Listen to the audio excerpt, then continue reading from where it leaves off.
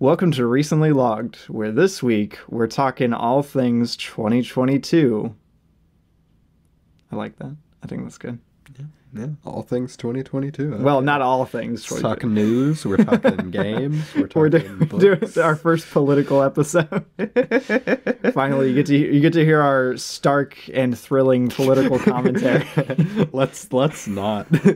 Also, if you are watching on a podcasting platform that supports video, you can see us right now. Hopefully. I don't think I've ever actually watched a video podcast. I've uploaded a few, but I've never actually seen one. So I don't know how they work. I mean, I've watched them on YouTube. Anchor's video podcasts look pretty good. So who knows? Maybe for our listeners on Spotify, you'll be able to see us. Who knows? Does Spotify do video? Yeah, they do video now. But we're getting off track. All right, let's get started. We're doing this as a live episode, and we're going to talk about all of the movies from 2022 that were that we watched in 2022. If that makes sense. So yeah, we're gonna kick it off because we got a lot of movies to talk about, a lot of ground, at least at least 70 movies. It's at least 70 for me. So let's see how it goes. All right, no short films, Irby. Cut out those short films. Oh yeah, I can. What are you doing? What are you doing? I just thought if there was something interesting. You're tearing me apart here. If there was something interesting to talk about. Get those short films out of here. All right. All right, so we're kicking it off. Yeah, we're kicking it off. Earliest movie that you watched. That we watched, that both of us watched. Well, what was that? It's a Doctor Who special. Talk about it, Irby. It was 2022. Give the briefest thoughts in the world. You didn't even rate it. Yeah, I didn't rate this because it's not like a feature film or anything. Eve of the Daleks. It's Doctor Who, Eve of the Daleks. It's part of the Jodie Whittaker Doctor Who run. I watched it on Discord with a good friend of the podcast, Luke. Wow. It was weird. It was fine. Whatever. Who cares? It's new Doctor. It's the Jodie Whittaker Doctor Who. It's not like awful, but it's not really all that fun either. So yeah. But yeah, I didn't rate it. So far in all of my experience with Doctor Who, not a ton of experience, but we have watched a couple of the Doctors all the way through. Yeah. In my experience with Doctor Who, the older the better. Which is a hot take. That is a bit of a hot take. Are you saying that David Tennant's still probably my favorite Doctor? I was about to say, are you second saying to that is the first Doctor? The frail old man Doctor. The frail old man and the bad special effects in black and white. I really love the first Doctor. He's really so much fun. He's so sweet. But yes, Remy didn't even rate it. Kicking off our actual year. The first movie, the earliest release that we watched. 2022 release. 2022 was Deadware. Directed by Isaac Rodriguez. Okay, quick sidebar about Isaac Rodriguez. He has become one of my favorite independent directors, and he makes just really low budget horror movies. Yeah, very so impressively low budget horror movies. This thing is acted terribly, but they had no budget. Hold on. I wouldn't say terribly. I think Deadware is not his best. It's not his best. I watched 5 of his films this year. This was the first one I saw of his. I think The Stream is his best one, but I think that was this year. It might have been last year. But Deadware, it features not as good of performances, but I think they are just as entertaining as The Stream is. No, this is it seems like it would be terrible looking at it. It really even does. Has a bad average. Well, I mean, it's not a bad average on Letterboxd, but if you look at it is not a good average. The little swing of ratings, it's not good. But there's some charm about this. It's got a real charm to it. It's undeniable, really. It's got that 90s computer game aesthetic with the game that they play, and it's just there's something about it that's watching watching a YouTube video, old YouTube video. That's what it's like. It's just captivating. I don't know why. And it's fun. It's a little spooky. Haley just said, Micah, this was acted terribly, Robbie. The audacity of this man. It's not very good acting, I have to say. But, it's still entertaining acting, so maybe it is good. What do I know? I would argue that it's good for what it is. But no, honestly. I rated it. I gave it a 3.5. I think it's a genuinely great film. I gave it a 3.5. Honestly, if it stuck its landing, if it had a bit more of a solid, end, I honestly think it would be, a certified great horror movie, Robbie, honestly, it's like it's campy enough. It's campy It's interesting enough. It's got a unique aesthetic. It's doing something fun. It just doesn't fully like the plot. Isn't quite there. Yeah, no, the plot stuff doesn't come together quite like I want it to. But of Isaac Rodriguez's films and of independent horror, this is probably one of the best ones I've seen this year. This thing was made with probably like a budget of like $12 and a dream. So I'll respect to Isaac Rodriguez. If you want to collaborate on a film with me, I will be in your film. I genuinely really enjoyed it. I loved it. I thought it was its great. budget was estimated to be $10,000, hey, which is small. That's low, man. It's not like, obviously they probably raised money for it. Oh, yeah. Like it's small. But yeah, definitely a recommendation for me. I love Deadware. I gave it a 4 out of 5. 3.5 out of 5. Very nice. Very nice. Oh, I had another Isaac Rodriguez. Well, film. I was just looking to see because I needed to see the timeline here. Yes, because we both have 2 films up to that. For those who can't see, we're just looking at our Letterboxd. All right. So, do you want me to do mine now? Yeah, good. We'll just go back and forth here. So up next of the early films of 2022, I watched the hit movie The 355 by Simon Kinberg. Haley just said $12 in a dream. And I like this thing is not good. The 355. Not only that, but it's like one of those movies that's like no. How to put this? It's one of those movies that's that's like specifically supposed to be like an empowering like women movie, which obviously is a great thing. There's actually some really good like empowering women movies this year. This is the weirdest story to do that with. Isn't it like a political thriller? Yes, it's a political thriller. Half of these women aren't even good people. Oh. Like, it's weird. Ouch. None of the characters are very likable. They're all murderers. Oh, They're dang. all like, I don't know. Maybe I'm crazy here. I know a lot of people would like say the same thing about like if it was guys it would be different, but I just think it's weird because it was not a good movie. A bad movie. Even. You could make it about guys or girls and it would not be good. Yes. It's not well directed. It's not well written. It's very boring. The women I really like the actresses. They give good performances. I was about to say Jessica Chastain. She's good. Jessica Chastain, Penelope Cruz. Like I like the actresses in this a lot, and they give good performances. But the script and the writing of their characters made me actively dislike all of the characters. So, yeah. It's very forgettable. I gave it a 2 out of 5. Apparently not actively bad, though. I gave it a 2 out of 5. Well, I guess a little actively bad. All right. I'll talk about this. I didn't watch it like directly afterwards, but I did watch another Isaac Rodriguez film. We're doing in release order in release of the order. year, Yeah, not of timeline order. It's called The Last Radio Call. It is a found footage film, as a lot of his movies are, just because the lo-fi aesthetic is a lot cheaper to produce. Yeah, low budget horror found footage is the way to go. Yeah, it opens with like an absolute. I honestly actually think a really phenomenal like body cam horror sequence, and actually ends with a really great body cam horror sequence. But all of the stuff in the middle is kind of bad. So I have fun. I definitely have fun while I'm watching it, but like. The middle stuff, the plot isn't nearly like interesting enough to hold your attention, and the cinematic stuff isn't nearly interesting enough to hold my attention. So I end up getting really bored for about 40 minutes in the middle. It doesn't have the gimmick of Deadware. But no, it doesn't. But I really loved the finale of this. So if that sounds interesting, go watch The Last Radio Call. I was about to say the Deadware the video game part of Deadware carries a lot of like the plot of Deadware. It's so funny. I love the video game from Deadware. But yeah, I gave it a 3 out of 5. Not bad, but not nearly as good as Deadware, unfortunately. Next, I watched The King's Daughter. Which is like a 2011? 2014 movie. It is a 2014 movie that was stuck in production hell for how many years is that? That's 8 years. That's 8 years. Dude. This thing did not come out. That's crazy. It would kind of be at home in 2014, but even then it wouldn't be a good 2014 movie. Like even if it was on time. I think I put this as the worst movie of 2022. I think probably. Wow. Okay. Yikes. I could not stand this thing.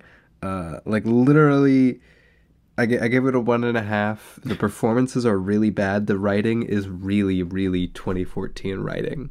Oof. Like, not good. 2014. Yeah, there's Lego Movie 2014. No, this is like wasn't Fury Road 2014? This is I don't remember. Yeah. This is like, like I can't think, like fantasy rom-com Walmart mom book writing. Not Walmart mom book. From 2014. This thing is like, yeah, it's like a fanfic kind of writing. There's good fanfic out there, but the performances are bad. It feels like I don't know. It's just bad. It's really bad. It's just bad. None of it's budget, like the shot, the quality of the effects are bad. The quality of the writing is bad. The performances are bad. I think I watched 2 scenes from it, and I went back downstairs because I was like, I'm not watching anymore. It's bad. It was, man. I feel bad for it because it was stuck. Imagine making a movie and then just like stuck. You can't. It's not released yet. Like I may call a movie bad, but I still like that. Still sucks. That sucks for anyone because making a movie isn't an easy thing. Nope. And putting in that much work and then it getting stuck in production for 8 years. That's crazy. Post-production, man. To come out to an audience that just isn't there for it. Right? No one was asking for this in 2022. But yeah. Interesting film. Give it a 1.5. All right. And then we watched a little ditty. Known as The House. It is a Netflix animated film. Stop motion, too. Stop motion, yes. Not the only Netflix stop motion film from this year. It's like there's like 3 of them. But yeah, it's The House. It is a anthology horror film. Yeah, we talked about it on the podcast. Did we do an episode on it? Yeah, I think so. Did we? I thought so. I don't think We've talked about it on the podcast. I know we talked about it for quite a while because it was like one of the first films we watched this year, but I don't think we actually did an episode. Maybe we just did like a thingamabob. That's season 3, dude. Who knows where the seasons stop and end? They're labeled. Anyway, I don't think we did. I feel like we talked about it a lot, but we did. But it's very interesting. It's a great film, I think. Like the problem with most anthology films, they kind of come out swinging. They do, and then it kind of triples. I don't know why everyone puts like their weakest of the anthology at the end. No, okay. I think thematically, the one that they end on makes a little bit more sense than any of the other ones. It would have been really weird to end on the bug one. It would have been really weird to end on the house one. I think it's a good decision to end on the cat one, but like, I don't know. I agree with some of the criticisms I've heard about this though, especially with the fact that like it doesn't really center around the house as much as you would think. Right. I mean it's all about like they're all at home the house stuff. In a way, like, but like the real estate thing, like that's a completely different thing thematically. Like, I don't know. Like it hops around a little bit, but it connects. Like, each individual segment still has its very like pretty darn good merits in each. I enjoy each segment. Yeah. My favorite segment's still probably the real estate one. Oh, easily. It's so much fun. There's a musical bug dance number. And I think it's the only one that actually really taps into anything kind of almost vaguely sinister feeling, which I wanted them scary, which I wanted them to do more of. I don't know why. There's something scary about the real estate mouse. It's so I don't know. There's something about the like bug stuff. It's so unnerving. Like I said, I think it taps into to kind of what they were going for the whole time of it just being like sinister. The house is supposed to be sinister. You get a little bit of that in the first one. The house, the first segment, like with the parents and everything, like where they, spoilers, turn into furniture at the end. Like it's cool. Like I really like that. But it doesn't really feel all that sinister. It feels more whimsical almost, but like in a scary way. Yeah, it's weird too because you have like that guy introduced in the beginning, and you think that like, oh, that's gonna be like the guy who appears in all the different shorts causing problems with the house, but then he never comes back. He doesn't come back. Yeah, so it's a little discombobulated, and then you have 2 things that are kind of sinister towards the house, and then the last one where the house is like a communal thing, but yet they're holding on to it, so she has to like let go. It's very strange. Very different framing of the house itself. Yeah, I was about to say, the last one isn't even really all that horror. It's really just kind of a drama. Yeah. That's like a fantasy drama. Like a drama about like letting go, I guess. But it's cool. It's a good short, but like it doesn't really mesh that well with the other two. Yeah, so in my eyes. So it's not perfect by any means, but it really is creative, and I would definitely suggest it. If you don't want to watch all hour and a half of it, just turn on the bug segment and like the real estate one. I think it's the second one. Go watch that. Good. It's definitely worth it. I gave it a 4 out of 5. I also gave it a 4 out of 5. Well, look at us. That's so crazy, Micah. You have a lot until we catch up. I do have a lot. I guess it's just 2. Just because you changed the poster. I didn't recognize it. I'm sorry. I watched another film called Fresh. Directed by Mimi Cave. It's a horror film. You know them. You love them. Mimi Cave. Mimi Cave, yeah. Stars Daisy Edgar Jones, Sebastian Stan. Very good. They're both good. That's like one of the best part of the movies is their performances. I like the cinematography a lot of the time. It takes some really big stylistic swings, especially in the like last half hour or so, and I think they all hit. I like surprisingly. The plot's a little meandery. It takes a while to get going. And like it's kind of lame given its premise, but like it's pretty good. But yeah, Fresh. It's good, solid. I gave it a 4 out of 5. Bye, Haley. Thank you for tuning in. Enjoy your dinner. Oh yeah, thank you for tuning in. And then after that, I watched, I think it's just called Master. I was going to say The Master. The Master. But that's a different movie. Sounds cool, though. PTA. Sounds cool. Amy Adams. Sounds like a cool guy. Philip Seymour Hoffman. But yeah, I watched a film called Master. Is it Joaquin Phoenix in The Master? Yes. Directed by Mariama Diallo? I'm not quite sure how to pronounce her name. I'm so sorry. But it's called Master. It was good. It's a horror film. A lot of just like solid independent-ish horror movies, like a little fringe horror movies this year. And Master was definitely one of them. It kind of centers around like this college racism curse, and it's quite good. The college racism curse. Finally, college racism curse. Clearly. But it's like I don't know. It's like Salem witch trial stuff. Yeah. I don't know. It's cool. It's a cool movie. Yeah, a college racism curse. But yeah, I gave it a 4 out of 5. It was good. Gave it a 4 out of 5. Speaking lots of 4s. Speaking of little horror, little fringe horror films, little horror treats to eat. Oh no. Up next we have Hatching. Directed by Hannah Bergholm. Bergholm? That's my Isn't she guess. Swedish? I believe Swedish Dutch. film? I think it's Dutch. I believe it's Dutch. Well, the country Finnish. She's yes. Finnish. Cool. Very cool. So Finnish horror. Finnish horror. Finally, Finnish horror. I think this might be my first Finnish film. This was suggested to me specifically through Robbie. He watched it, and then he was like, "Oh, it's good. You should watch it." I thought you would enjoy it for its Del Toro-isms, Micah. I don't think it has very many Del Toro. It doesn't. It just has a cool puppet. It has a really cool like monster puppet thing, and that's really the main reason to watch it, I think. Yeah, no, I think that is the highlight. Like all of the stuff around the titular creature, the egg, very, very cool. There's some cool gore. There's some really cool imagery, man. Imagery, all that's cool. Alternatively, the plot isn't my favorite thing in the world. I'm really conflicted about the plot because it's good in theory. It's good. It's good on paper, but like some of the things don't feel very well developed between the mom and the girl.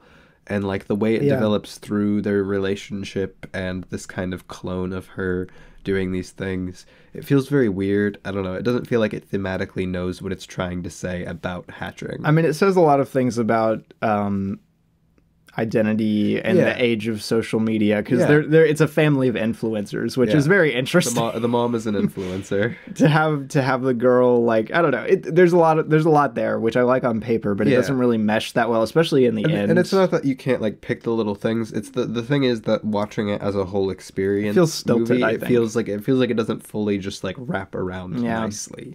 It feels like, oh yeah, I can see what they're going for with this. There's all those things, but again, it really does make up for it in the fact that it's got a cool as heck creature, and fun gore sometimes. It's definitely a soft recommendation, just so you can at least see the cool little like tooth bird.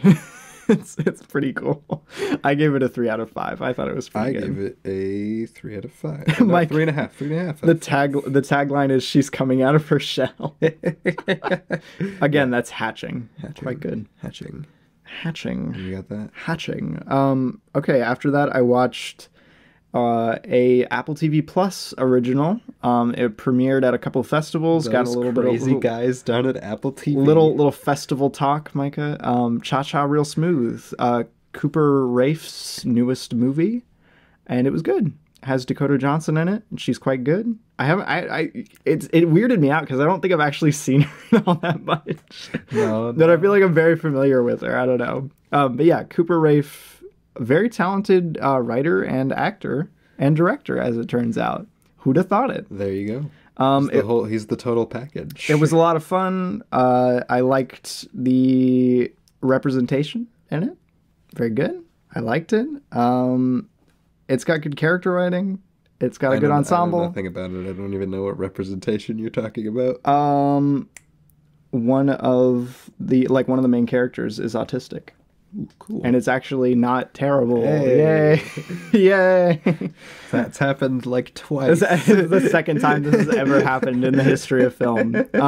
At least in my eyes. I thought it was good. Yeah. But, yeah, it was really sweet. It's kind of, I don't know. It was, I don't know how to describe it. It was good. Okay. Get off my back. Cha Cha Real Smooth, definite recommendation. I thought it was great. I give it a 4 out of 5. Oh yeah, well you wanna talk great? You wanna talk great cinema? Up next we have The Requin. The Requin directed. Oh, whoa! Micah was so ready to launch into so it. Ready. I guess he's French. Le Van Quitte. That's my guess. It's probably wrong. I'm so sorry. Anyway, Shark movie. Shark movie with Alicia Silverstone. Very extremely miscast in this movie.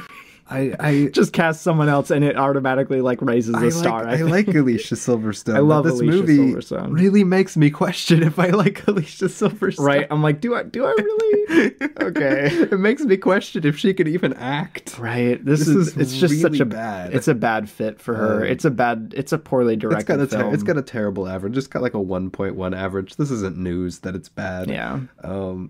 I didn't expect it to be that bad. We were watching, for a little bit of context here too, my mom's been doing this thing where she takes these challenges that she gives herself to watch a type of movie once a day each month. And for this, because Shark Week was that, she wanted to watch a shark movie a day for the entire month. Who'd have thunk it? So we scoured cinema for shark movies, and most of them are bad. Well, we found one that was released in 2022. What I was going for here was that we watched a lot of shark movies. I watched more shark movies than I had ever watched in my life that month. And this was my least favorite. Dang. This was so boring. That's a lot, man. It was boring on top of everything else. The story is just nothing. Like, think about the story. It's like I think it's like trying to be about marriage, kind of, and it just doesn't work. It's bad. It's not good. I gave it a 1.5. I gave it a 1 out of 5. It was not good, unfortunately. And speaking of not good, up next I have the... Oh, okay. I feel like this was, the Netflix original Kevin James returning to the screen. I do like Kevin James in the right context. He can be good. Home Team. Yeah. Everyone remembers that one. Directed by Charles and Daniel Kinane. Yes. A brother duo. Brothers of cinema. They are brothers in cinema. It is not good. It's like... It's not the worst thing in the world. It really falls into that category of just very forgettable, very not really doing anything, not doing anything bad. It's not doing anything bad. I'm not like, wow, that's a bad movie. Wow, bad movie, man. But it's not doing anything good. Should have stayed in drafts. And it has a very uninteresting story that's very much been done before. So it's literally just nothing. I feel nothing towards this movie. I feel nothing. But it's not very good. Oh. So I give it a 2 out of 5. Pour one out for home team. Never thought about it again. All right. And then after that, we went out to the theater. I think this might have been our first theater trip of 2022. Timeline accurate, Robbie. We're not going in timeline. I know. You can't describe things in sorry. timeline. I want to go linear, Mike. I don't think this was the first theater trip. I think it was one of our first. It was early on. This is an early on movie in 2022. But we went and saw the new Roland Emmerich movie, Moonfall. You know how much I love Roland Emmerich. Okay, he actually, I think, was onto something here. What was he cooking, Micah, with Nothing Moonfall? Good. He's not cooking anything, Robbie. He was cooking perhaps one of the best original sci-fi properties of our time. I don't know. Something about Moonfall's like canonical sci-fi stuff is really intriguing to me. I don't know why. I really like it. So this movie is split up into two halves. This movie, you have half one, where they figure out that the moon is falling. One guy figures out that the moon is falling. He's like, the moon is falling. It's half disaster movie, half like elevated sci-fi. They do like the whole like don't look up thing where they're the moon's not falling. What a silly concept. And then he's got to spend like what a foolish notion. 40 minutes. He's got to convince everyone that the moon is falling. The moon is falling. And then they're like, the moon is falling. Oh no. And everybody's screaming, everybody's running, disaster. Okay. Second half of the movie. It's all disaster stuff. Everybody's dying because, if the moon moves. The moon's falling. Things happen to the good old Earth and its gravity. You start playing oceans. Tom Petty, the moon's free fall.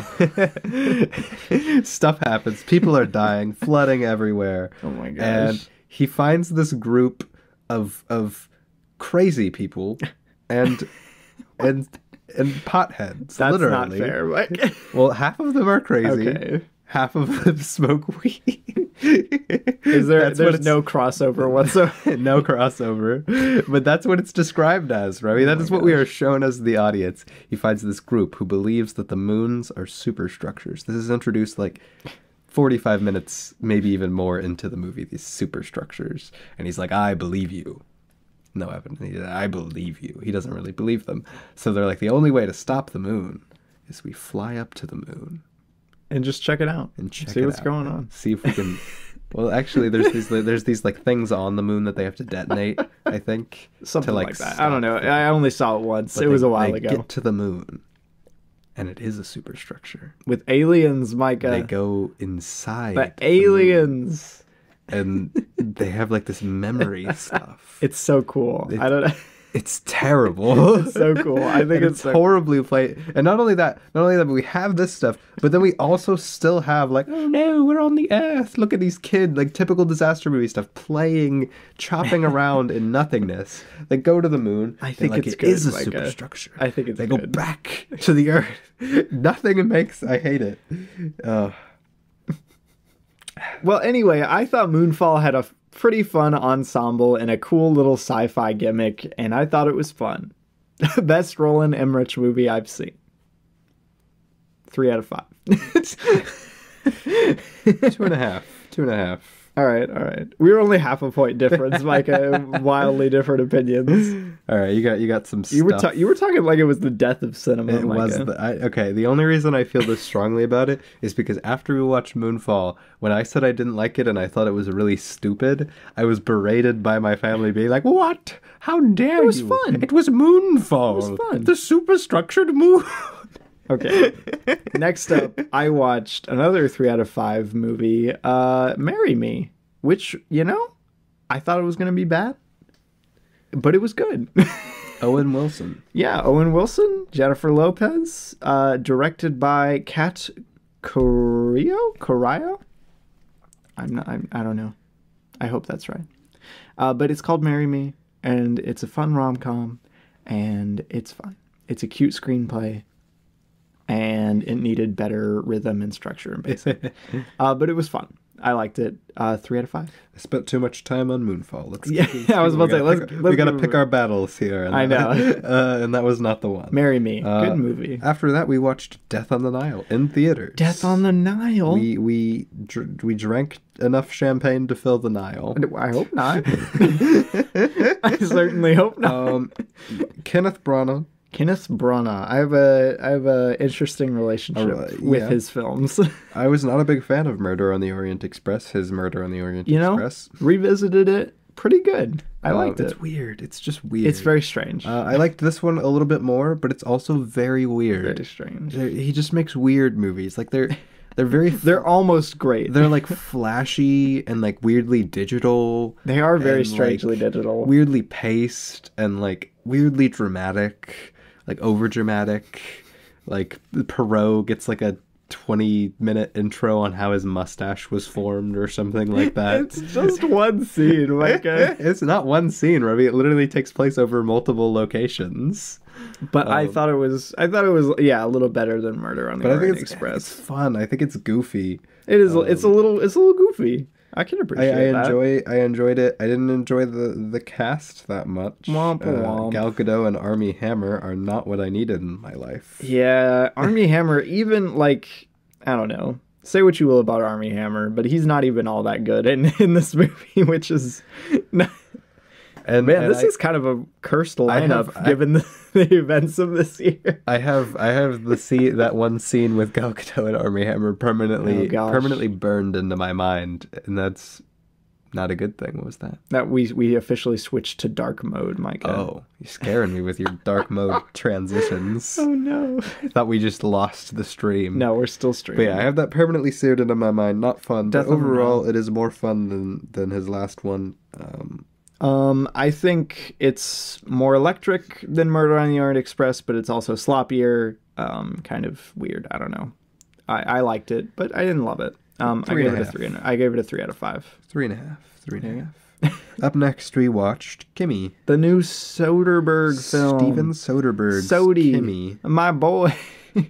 Interesting my movie. man. Zoe Kravitz. Kravitz. I don't know. You thought you looked this up. Kravitz. I don't know. Okay. I wish I knew. I don't remember. Anyway, yes. Kimi. It's one of my favorite films of the year. Easily, I think. Probably one of the best films of the year, if we're gonna be honest here. It's not. Perhaps my favorite Soderbergh film too. Maybe. I don't know. It'd be Logan Lucky or like Ocean's 11 or this, one of those 3. 2 movies that are better than this movie. No, and then not better, Micah. Yes, better. Robbie, Kimi, I will defend Kimi. Like people hate on Kimi. I will not stand the Kimi hate. Unprecedented. It is a good movie. It is impressive for what it does. It's great. It's got great direction, cinematography. And Zoe's performance is fantastic. She really carries this movie. Yes. But outside of that, it's very simple. It's a little slow. It doesn't really feel that satisfying in the end. And then it just ends. It's not that great. It is a very simple, nice movie, but it is not the greatest thing in the world. Best use of the COVID-19 pandemic for a movie, I will say. Robbie, what about Glass Onion? Okay, well maybe, but it's hardly focused on. This is like a main plot point here. In spirit, it's a main plot point in Glass Onion. Okay. It's true. But no, I really enjoyed it. I think it's great. I give it a 4 out of 5. It is not that great, but it is good. I think it's phenomenal. I really loved the screenplay. I loved the editing. I loved the cinematography. I loved the direction. I don't know. I loved everything about it. It's so good. Kimi, close to my heart always. Okay. Wow. What'd you rate it, Revy? I gave it a 5 out of 5 if you couldn't get it. Wow. Up next, another one we caught in theaters. We were catching the weirdest ones in theaters. Yeah. Uncharted. Uncharted. I'm a huge Uncharted fan. I do like the games. Not the movie. The games. The games. Uncharted 4. That's why I was so excited about. Uncharted 4 is one of my favorite games. It's a game series I've played through several times. Yeah. They're a little goofy, but it's fun. And I really enjoyed the storytelling and the character of Nathan Drake. Elena, all that stuff. It's very fun. Yes. The movie, I was excited for the movie, and the movie was interesting. It was a little weird. Yeah, it's something. The casting from the word go had me kind of turned off to it. Yeah. It's just bad casting. I think this is honestly one of the most boring ways you could adapt Uncharted into a movie. Yeah, because it's not a bad movie by any means. No. It's just the most straightforward blank like it's adventure just so movie. generic in the field of modern adventure movies. And then Lost City has more personality than exactly, and it doesn't even use any of its Uncharted roots to make anything interesting. Like they're just occasional references. Like literally, this does not matter that it's an Uncharted movie. Yeah, you could remove the Uncharted IP and nothing would change. Obviously, I don't want them to just like grab from the game. I don't want it to just be games the movie. Yeah. But that's the problem in general with Japanese. They needed a middle ground, cinematic like Uncharted, so they should have just, made their own origin story if that's what they wanted to do. Started it off with Nathan Drake. Right? Is this supposed to be canonical in the games? No, it can't be. No, it's not. Then why not just do something cool? Like it just doesn't do anything to like actually get you started on its own Uncharted. It's like it's scared to touch Uncharted because everyone's a big fan of it and they're very cinematic games. It's scared to touch it. So instead it does like a really weird story that combines like 5 different stories and like 5 different set pieces from the games to where people can be like, oh look, it's just like Uncharted 3. It's just like Uncharted 4. But the story itself is just so boring. Ravi, look, it's turned on. What did you do? I know. No, it's a time thing. The sun went down. But yeah, boring, unfortunately. But still not bad. Criminal waste of Antonio Banderas. It's Antonio so sad. Banderas is what I was happy about the casting. I know, it's just such a waste. And then just she's gone. He was before our eyes, and my boy was cut down in his prime. I gave it a 3 out of 5. I also gave it a 3 out of 5. Up next, I do believe you have a couple things. Yeah, I was about to say. We gotta. We've already been going for like 40 minutes. I know. We're gonna ramp it up. You're being all wordy on. I know. I want to talk about them though. Okay. Okay. I watched the new Argento movie, Dario Argento. It's called Dark Glasses, and it's very good. It's very sweet. I didn't expect a movie about a prostitute to be so like wholesome and sweet. Sounds like you have a little bit of prejudices you need to work out in your heart. Well, from Dario Argento, like his track record. I mean, I've only seen Suspiria, but like I don't know. It's not what I expected. Maybe that's on me. I don't know. It was goofy. It was fun. It was a slice of life horror film for some reason. Ravi, it was really unique. Maybe you, like Peter B. Parker, need to re-examine your personal biases. There you go. That's true. Okay, so last thing I want to mention. There is a part in the movie where they're being attacked by water snakes. Ooh. And there's dubstep playing. That's very Argento. And it's quite good. That's so Argento. No, it's very Argento, very fun, very sweet. It almost feels like if Ghibli made an Argento movie, that's what it would be. What? If that makes any sense. It doesn't. But imagine like Whisper of the Heart, but it's Argento and it's a slasher about a prostitute. If you can imagine that, that's what Dark Glasses is. But yeah, I gave it a 4 out of 5. I thought it was great. It's no Suspiria, but it's great. And then I watched a fun little making of thing for Eternals, Marvel's Eternals. Oh, I didn't think you'd actually mention that. Why not? I don't know. Who cares? It was fun.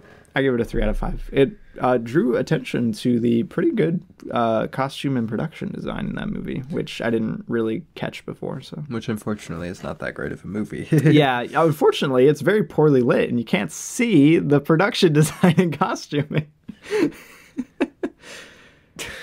Dude, have me regrade Eternals, please. Then what, Ravi? Then I watched the new Texas Chainsaw Massacre film from Netflix with Elise Fisher in it. She's quite good. It was fun, and people who don't like it, what do you think? What are you doing? I was about to say, most people I know hate it. Yeah, most people I know, they're like, oh, this is insufferable. It's terrible. One of the worst films of the year. I'm like, no way, man. You get people slicing with chainsaws. You get people slicing through stuff with chainsaws. You get people sliced with chainsaws. It's like a Texas Chainsaw Massacre. Apparently, all you have to do to get Robbie to love your movie is slice people with chainsaws. No, it's cool. It's actually a pretty good movie. Having now seen the original like 70s Texas Chainsaw Massacre, I can see people being kind of upset with like the direction this goes, like because it's not even remotely similar to that, and it kind of it has like a weird homage to a lot of it. Like it's a weird legacy sequel kind of thing, but it's also, I don't know.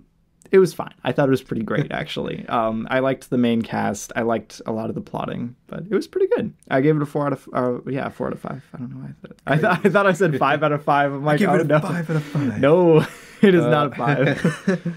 Up next was the Batman. Batman. We did a whole episode. We did do an episode on this one. Episode on it. I remember. So we won't talk about it much. But very cool movie. One of the best of the year. One of the best of the year. Love to say it. We love to see it. Our good boy Matt Reeves. We became very acquainted with his films. In the past year. We did the whole Planet of the Apes series on the podcast too. You should go check those out. But yeah, I gave it a 4.5. It's really fantastic. One of my favorite like Batman movies, and one of the honestly the best superhero movies to come out in a while. It's such a toss up for me on whether or not I like this better than The Dark Knight. It really just depends what day you catch me on, because I love The Dark Knight so much. Stylistically and I better than The Dark Knight. I love this so much too. Yeah, I think I love the cinematography in this. The cinematography and lighting in this are usually very good. Yeah. But I love the screenplay for The Dark Knight. Screenplay for The Dark Knight is also very good. All right. But I gave it a 5 out of 5. I thought it was fantastic. Up next, we have No Exit. Little Hulu thriller. Directed by Damien Power. Damien Power. That's a cool name. Right. Hulu original. It's got the Allstate guy. It's got the Allstate guy, Dennis Haysbert. He's my man. He's so cool. He's so cool. He's so cool. I want him in more stuff. I love him. Dennis Haysbert. He's in Heat. We need to watch Heat. Yes. He better have at least a talking part in Heat. Yeah, baby. All right, No Exit. It's good. A solid thriller. It's a fine thriller. It doesn't do too much with its premise, but it does exactly what it needs to. It's another good like contained thriller, like bottle thriller kind of thing, which are always fun. I always find those fun. Yeah. Like something like Grand Piano is a good comparison. Yeah, that's something that I've thought about a lot. Yeah. But it was a fun watch. I was not like bored or upset or anything. It has some fun twists and turns. It has a fun ensemble. It's got a pretty good climax. I was about to say it has a cool climax with some like kind of gore. I'd be pretty dang proud if I made it. Yeah, I know. I gave it a 3.5. I gave it a 4 out of 5. It's a solid film. Nice. Up next, we have The Adam Project. The Adam Project. Isn't it Sean Levy? Sean Levy, my man. Because he did Night at the Museum. Listen, Sean, let's... I love Night at the Museum. Let's talk heart to heart here. It's just me and you. Just me and you. Night at the Museum. Movie from my childhood. It's so sweet. I like Night at the Museum. Please stop with the Ryan Reynolds movies. Free Guy gave you too much confidence. Free Guy's a very complicated movie in a lot of ways, but it's also an extremely dumb and simple movie in a lot of ways. And I actually enjoyed The Adam Project a bit more.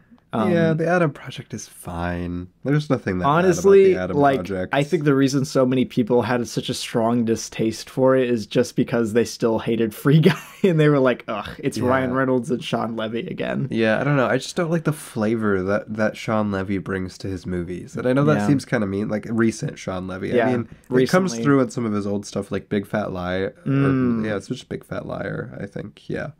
Like it has that kind of just the way he writes. There's something about his humor and everything that comes through in a really weird way to me. It just comes off as very annoying sometimes. And which is a shame. And I think it worked, and I think it works like in the Pink Panther and Night at the Museum. Dude, he did Pink Panther. That is a great Steve movie. Martin. Yeah, he's done some good movies, man. That's a great movie. So like modern Sean Levy, this just isn't. It's not for me.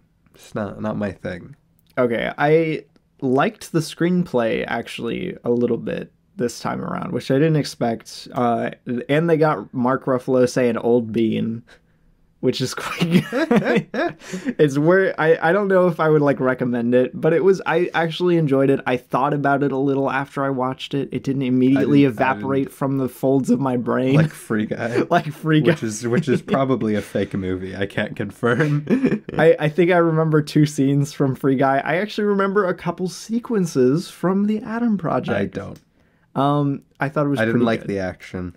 The action was It was all right. I liked some of the ideas in the screenplay, and that's what I remember it But for. Anyway, I gave it a 2.5. I gave it a 3. 3 out of 5. Very nice. Very nice. Very nice indeed. Up next, what do we have? We have the next Pixar film. The next Pixar? The next Pixar film that came out, which was Turning Red. What? Unfortunately, no theater release for my boy Turning Red. Turning Red.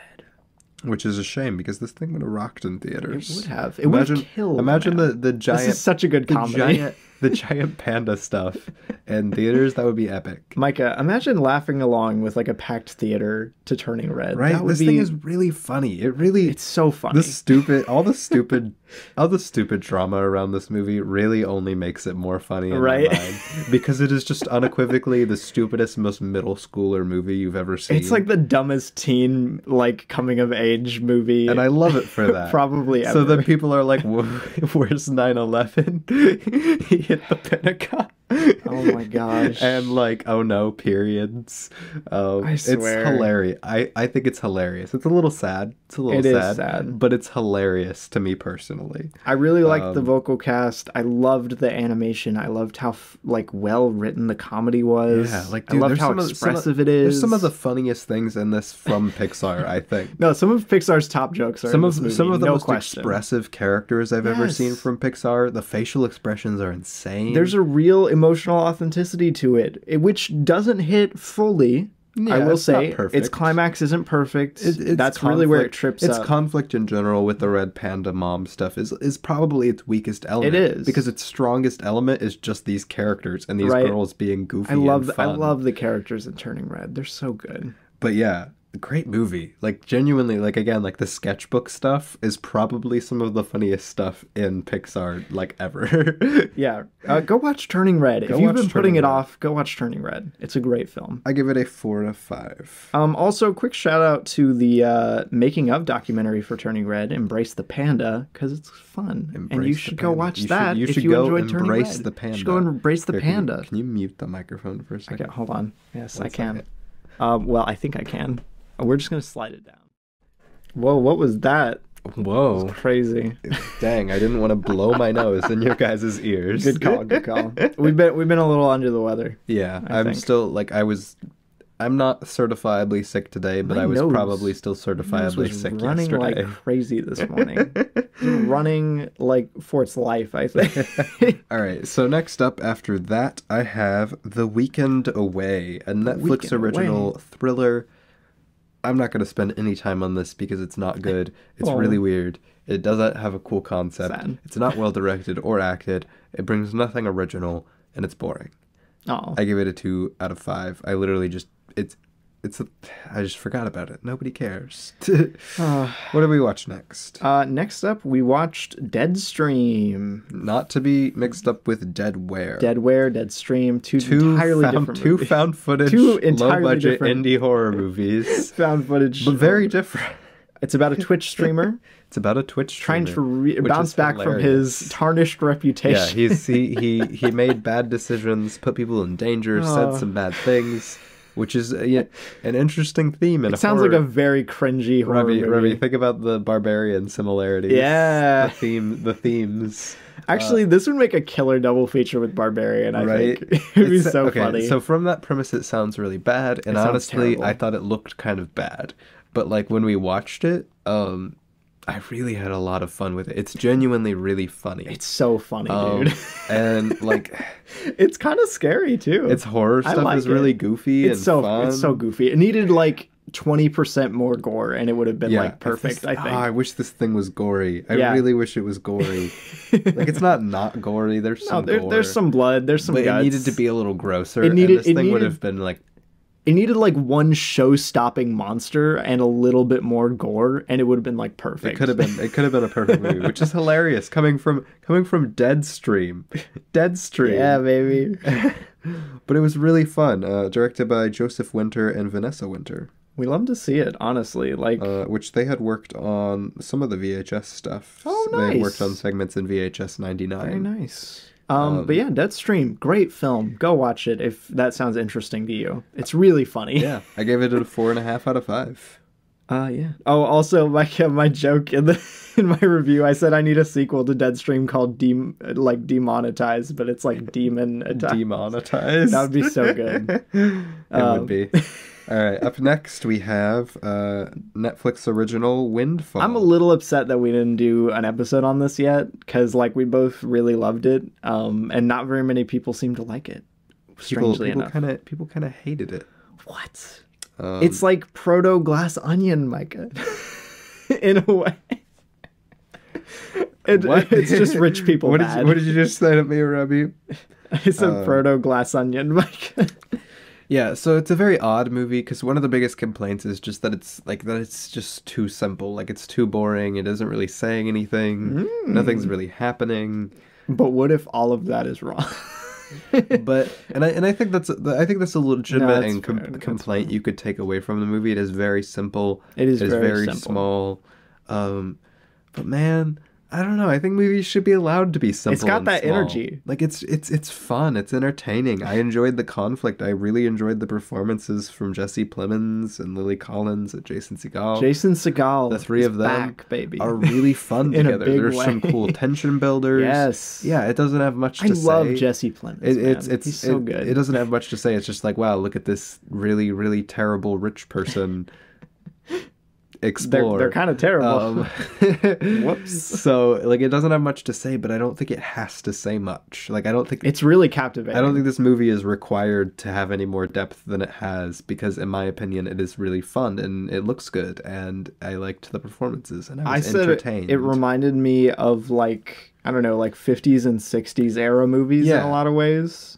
Which I think, is it's that very same classical. It's very kind of classical in its feeling. It's not trying to do something as a movie. It's not like setting out to be like, here is this. It's written in that kind of way where like things, like it's just this thing leads to this thing, leads to this thing, which happened a lot in especially older movies. Yeah.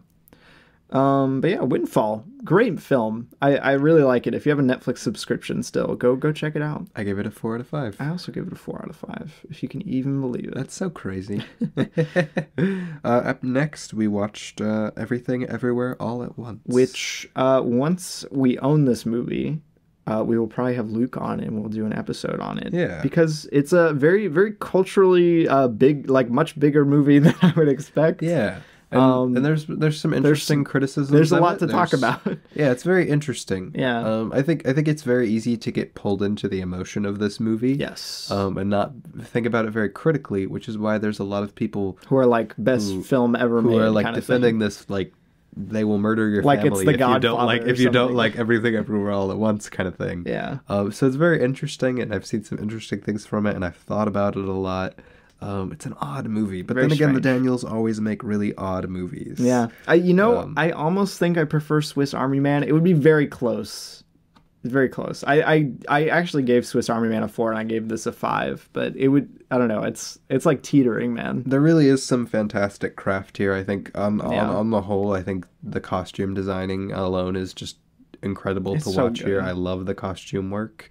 But I could see not liking it. I could see loving it. I really liked it. The lighting, actually. I watched it twice in theaters. I only saw it once, so it's very interesting. Yeah, I'd like to talk about it sometime on the podcast. It's a good movie. I give it a 4.5 out of 5. I give it a 5 out of 5. Hesitant, but 5 out of 5.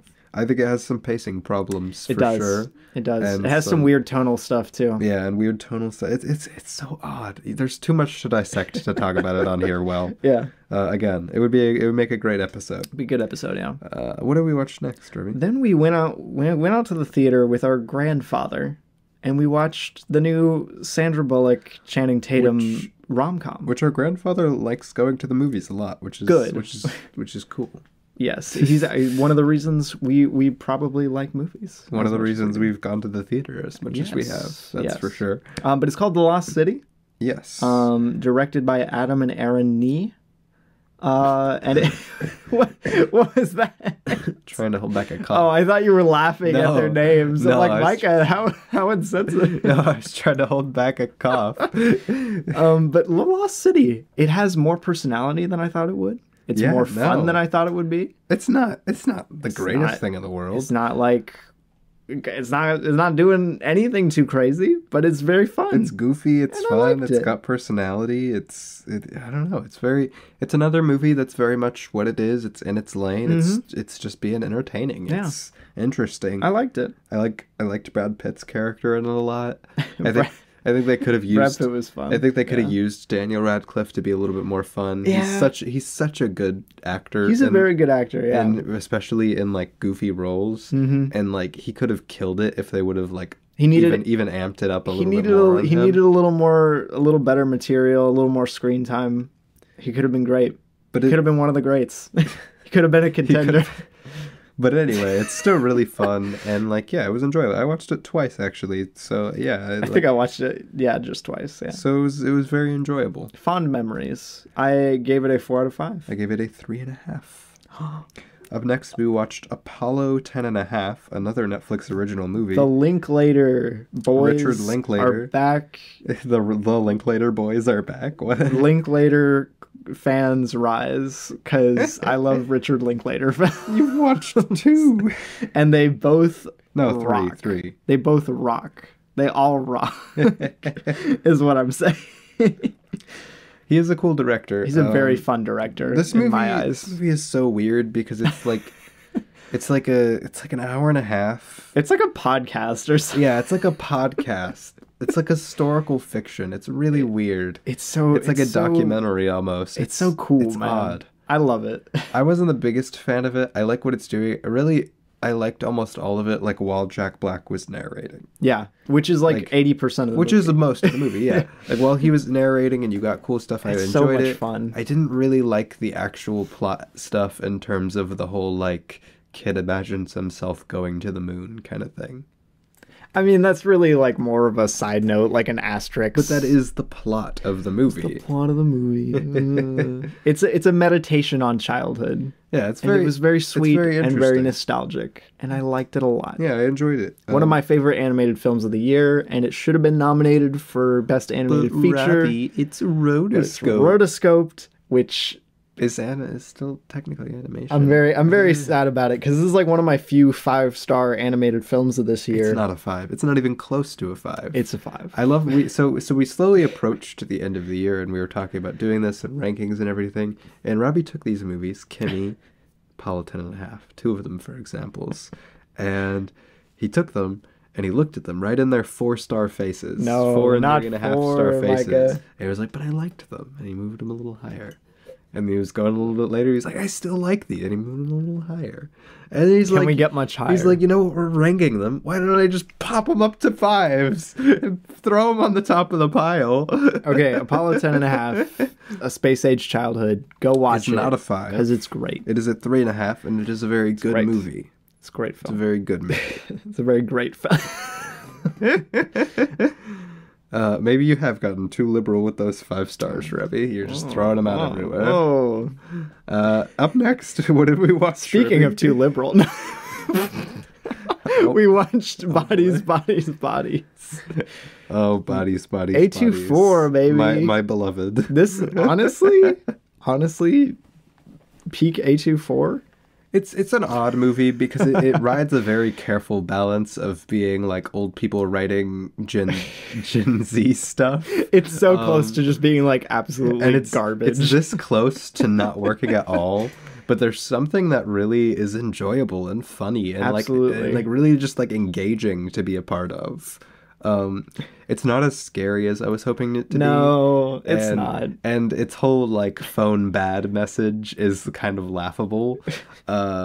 Is that the message? I guess kind of. That's like the presented message, yeah. It's that their obsession with social media and each other's images what ends up. Yeah, no, it's true. It's what ends up. Yeah. So it kind of rides the thin line between being like cringe trash, ultra cringe, and like really funny with really engaging cast. Micah, there's so many good parts in this. I love the cast of this. The cast really carries this hard. It's so much fun to watch them, and I think it's well directed and well lit and shot. It is very well directed, I would argue. The fact that you have like these monologues about podcasting and they're actually really funny and engaging is very good. I would be so happy if I made this movie. I would be like, this is a triumph. It's public. Dude, and the Charlie XCX song for this, you're nominated for Best Original Song. Upper middle class. Parents are upper middle class. It's so good. It's public. There's so many great line performances and stuff in this. It's very, very good. Very good editing too. I want to shout that out because I love to see it. I gave it a 4 out of 5. I really can't wait to watch it. I give it a 4 out of 5. I can't wait to watch it. I want to own the Blu-ray. I want to see it over and over again because I feel like it's going to be really funny. Exactly. This feels like something that could be a classic. It runs a tough line, but I think it pulls it off. It does. I would argue. All right. I watched a little Disney Plus movie. A little ditty. It actually is a ditty because it's a musical. It's called Better Nate Than Ever. Better Call Saul. It was fine. It was a fine movie that did fine things and was fine. It sure was fine. And I gave it a 3 out of 5. There you go. I thought it was pretty good. I don't know. What came out next, Rebby? What was the next release? The next film.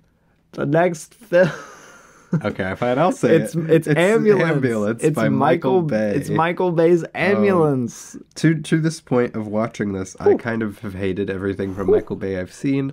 I kind of don't like him as a person. Yeah, he's icky. I don't like it. He's got. If you're listening to this, Michael Bay, you got some icky practices in your making art, and I don't approve. But I do like Ambulance. The female character in this looking like the female characters in all of his movies. Like the moment I saw her, she kind of looked similar. I was like, oh no. Embarrassing. He did it again. He did it again. Why? Although, to her credit, she's great in this. No, she gives a great performance. Yeah. She's like, honestly, without her, the movie is... Like, the two leads obviously give fantastic performances, but her character really does kind of tie the whole thing together. Absolutely. It's a great film, But the three of them in general are fantastic in this. Yeah. It's got such a great emotional core, man. That's what I really want to praise. I love all the stylistic things in this. I think it's a little too flashy in places, a little bit too Bay-y. But it really is just so fun and engaging and has, again, a great emotional core. Yeah. That's what makes it work. The two of them as brothers, their story, her tying into their relationship, all the conflict that comes about, the way the plot kind of weaves around all of this. Mm-hmm. It's really engaging and it's really fun to watch. Micah, you didn't even mention Nitro, the giant dog that is in this movie. Nitro, the giant dog. He is a plus. It's so good.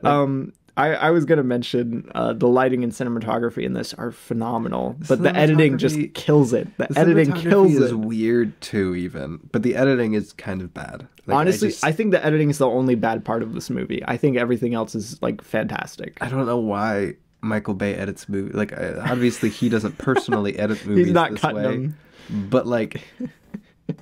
His movies have very similar editing problems, and I can't stand the way he edits movies. His team edits movies. Not great. Not great editing, but great everything else, I think. 4.5 out of 5. My favorite Jake Gyllenhaal role, maybe?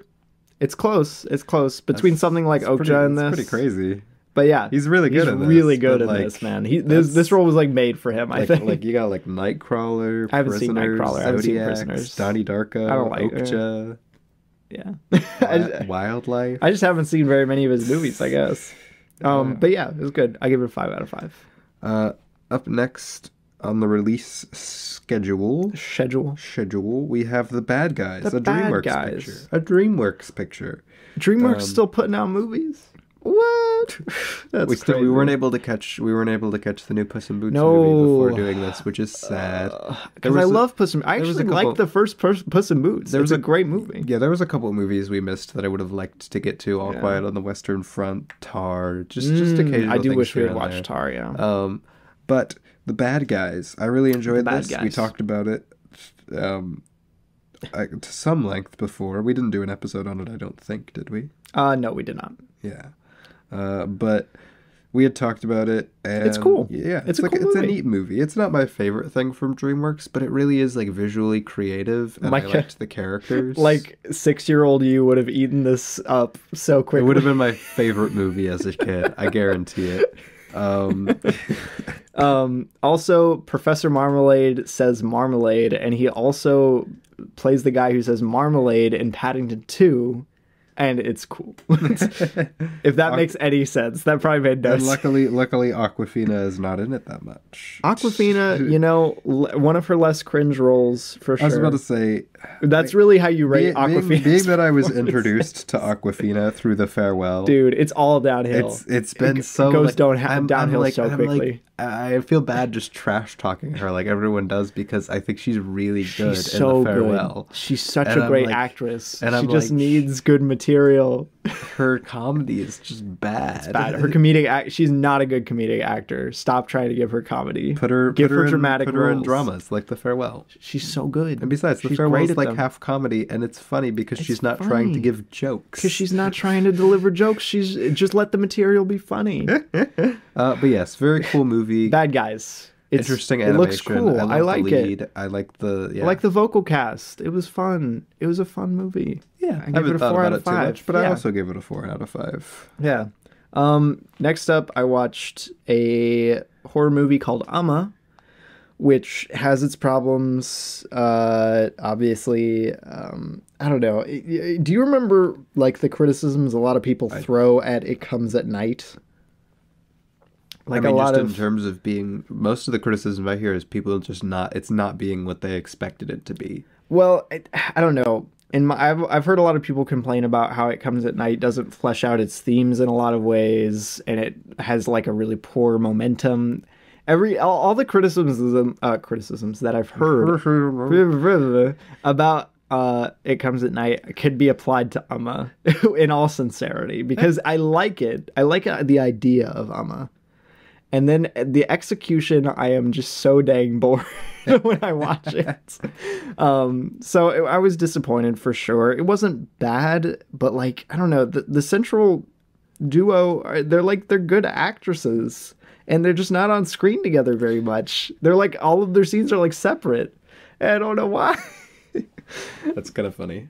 But yeah, I gave it a 3 out of 5. It's a bit generous, but like, I don't know. It wasn't terrible. Robbie's Mr. Generous with ratings this year. It wasn't terrible. I would feel so bad if I just walked up to the people who made this movie and said, 2 out of 5, bad movie. I'm so sorry. Better luck next time. Being critical about art is interesting, because it is. People still put a lot of work into the stuff like this, and it's still a feat that it got made, and you got to give respect to the creators. Put some respect. Put some respect on the medium. That doesn't mean you cannot that you can't not like the movie. Yes. That's the thing. I didn't not like Amma. I just wanted so much more from it. So it made me sad. Then what did you watch, Robbie? Because you just watched all these movies. I watched a little space rom-com called Moonshot. I believe it's on HBO Max. It has... Is it still on HBO Max? It has Cole Sprouse and Lana Condor, which she was in To All the Boys I Loved Before. She's actually pretty good here too. Believe it or not, she's a good actress. Cole Sprouse and Lana Condor honestly like kind of carry this movie. It's got some fun sci-fi-ish stuff, but it's mostly just kind of cute. I kind of feel the same way about Moonshot as I did about Marry Me, where I was like, yeah, that was sweet, that was fun. Whatever. Moving on. I give it a 3 out of 5. Then up next in release order, we have the fiery fire of cinema. Heck yeah, the most fun action movie of the year, probably. Probably one of the best action movies ever made, I would argue. We have RRR. RRR, baby. Yes. It's so good. We just watched this the other So day. good. We wanted to catch it before we did this because we had heard really great things. Yes. Country boy. Country boy. I love you. Yes. But yes, RRR. It's so crazy. It pulls off this runtime really, really well. The action scenes are electric and beautiful. Yes. The performances of my two freaking leads, I Yes. love them. They're so I want them in good. more things together. They're so Give good. me, I literally would just love these characters to see more from these two. I honestly just kind of want to watch RRR2. Like, give me RRR2. I won't complain. Yeah, just them. They're the way it's written with such like a emotional intensity. Like, you just want them to be friends forever. It has such a. It's got the certified BFF energy, Mike. And it's so good. I love RRR. Yeah, I was about to say, like, it's got this like real brotherhood kind of love imbued into it. It's what I praise regular show for, but like this is way better. It also It's has brotherhood, has some of the craziest action you've ever seen, and you have like your two leads doing just like the most insane action things And ever. it's a musical. And it's a musical, and the songs are it's fun. great. And the dancing is great. Yes. And like the It's got so production many stuff good is set great. pieces, Micah. Like it's just, this set movie pieces. is pretty much just great set piece. It's great set piece after great set piece, really. Like literally. It's so good. And it pulls off the runtime really well. It's super crazy. I wish it had an intermission. Like, I don't know why they cut that in this version. See, actually, I heard in the theatrical cut, you know how they did the little title cards with the 3 R's? Yeah. It did like an intermission, like with the 3 R's, and then it played the score. And in the version we watched it through Z5, which actually is a good way to watch it. If I understand right, when they did the whole little band thing is where the intermission is. Right after the big climactic palace storming scene, you get the intermission, but we didn't have that in our streaming version. Where did we catch it on? Z5. Go watch it on that. Do not watch it on Netflix. We got the original language, and Netflix is stupid. Yes, It doesn't have it. Netflix only has it in Hindu and not Telugu, which Telugu is its original language, and you should go watch it in that because it probably sounds a lot better. And it's in its original aspect ratio too. They crop it in Netflix, Mike. They crop it. Right? You can't crop my boys. You can't crop the glorious CGI tigers, Micah. I love this movie. It's the moral of the story. It's one of the best of the year for sure. Easily. It's not my. so It's great. It's even not like my favorite thing in the world. Like there's stuff about it that I'm like, that's not my thing. Take it or leave it. Yeah. But like at the same time, I cannot deny that this thing is just insanely good. It's like one of the greatest examples of like setup and payoff for emotional stuff and practical stuff that I've seen in a screenplay recently. It's really great. Speaking of really great, Robbie, also we both gave that a 5 out of 5, if you can imagine. Speaking of really great, oh gosh, the next release order is Fantastic Beasts: The Secret of Dumbledore. We go from one of the best of the year to easily one of the worst of the year. The Secrets of Dumbledore. Is this even a movie? Is it even a movie? No. Can anyone confirm that like it's a movie? No. For me? No. I'm not watching it again. I can't tell you if it's a movie. It's so bad. I didn't think it would be worse than Crimes of Grindelwald, but it might honestly be. That's a stretch, maybe. I didn't put it. Crimes as of Grindelwald is bad. Is really bad. But Dumbledore, Secrets of Dumbledore. It's got something. There is nothing worth watching. There's nothing. No. Especially, it's got a long runtime. Its plot makes no sense. There's bad effects. It's got kind of a weird, not great message.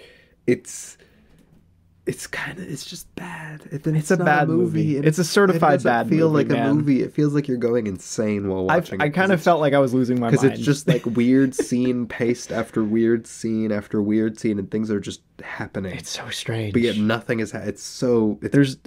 It's bad. Sorry, David Yates. You did a good job on some of. Someone save Mads Mikkelsen. He doesn't deserve this. Someone save everyone involved in this production. Right. Please. Someone save the Harry Potter franchise, please. Well, see, I don't know. Maybe just let it die. I was going to say, just let it. Let the past die. Kill it if you. Let it sit back there. but it's okay. Oh man, it's so bad. I'm so sorry to anyone who enjoys Secrets of Dumbledore. I'm glad someone does. If someone out there gets any enjoyment out of it. I gave it 2 stars because I think there are some elements of it that are not that No.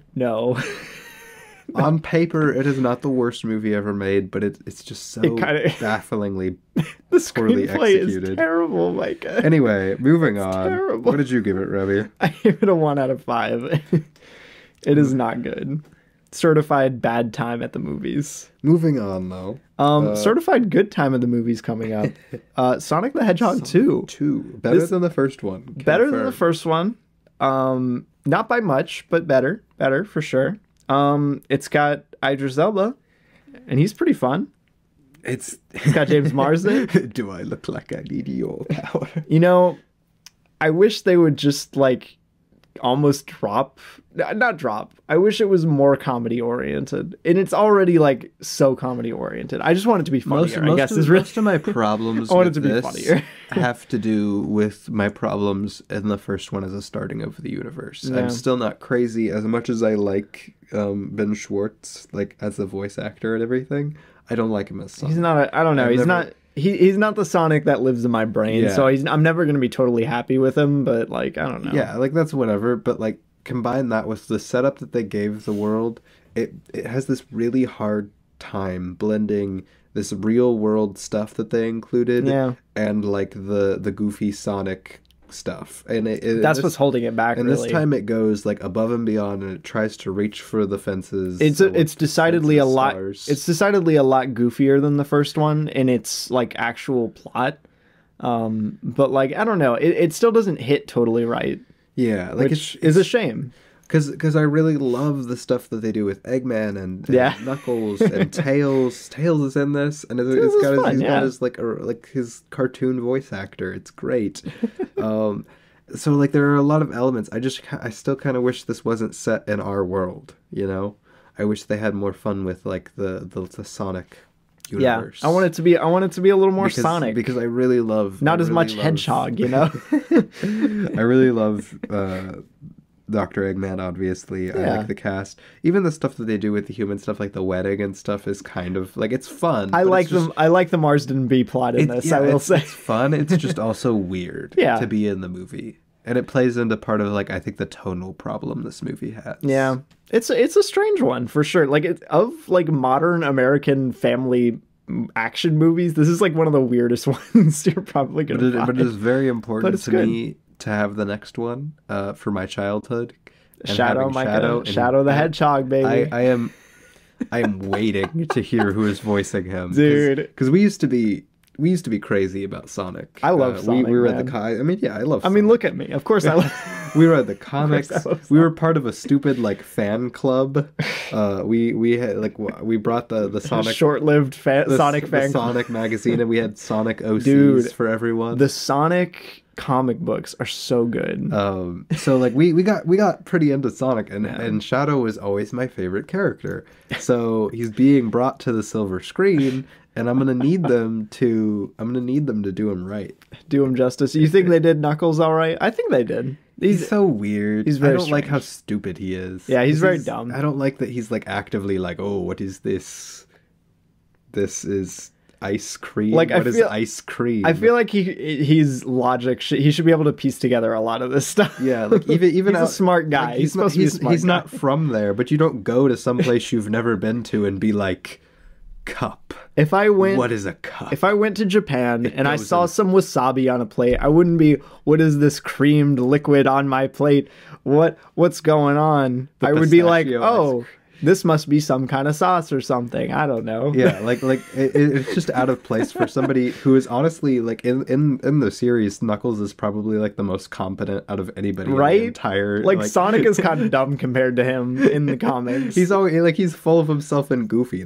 He's got an ego, so he's like supposed to be kind of funny because you can laugh at him, but like he's not supposed to be dumb. Yeah, that was maybe. Who cares? This is Sonic 2. What are we doing? We're going on a long tangent on Sonic 2. This is what we're choosing to spend our precious 3 out of 5. It's a 3 out of 5. I gave it a 3.5 out of 5. I really enjoyed it. No, it was fun. It was fun. Up next, I don't really talk about this much because it's not even technically a movie. Not a movie. But I logged Moon Knight. We logged a Moon Knight. It's got big problems. It's got big problems. I sure do like Oscar Isaac and Ethan Hawke. I sure do like them. I sure do like Moon Knight as a character. I sure do like the Moon Knight costume and character. It sure is weird that they cut 90% of him being Jewish. Sure is weird that they have no plot for the show for like half the episodes. It sure is weird that it has a very odd CGI climax that has weird oddness. Sure is weird that it's kind of bad, but like not bad enough to really get upset about it. I gave it a 3 out of 5. I also gave it a 3 out of 5. It's pretty mid. Pretty mid, yeah. Sadly enough. Makes me sad. Briefly touch on this film. It's called Night's End. It's directed by Jennifer Reeder. It is a independent horror film, kind of psychological thriller. Almost. It has Michael Shannon in it briefly. But he calls himself a cheese ball in this movie. So I liked it. And I gave it a 3 out of 5. You're like, I'm going to briefly talk of this movie by saying everything about it very slowly. I thought it was fun. Okay. Also, quick shout out to Jared Carmichael Rothaniel. It is a comedy special that Bo Burnham directed, and it is phenomenal. One of the best things of the year, and you should go watch it if you are up to it. Nice. I gave it a 4 out of 5. Nice. Great stuff. It's so good. Nice. Yes.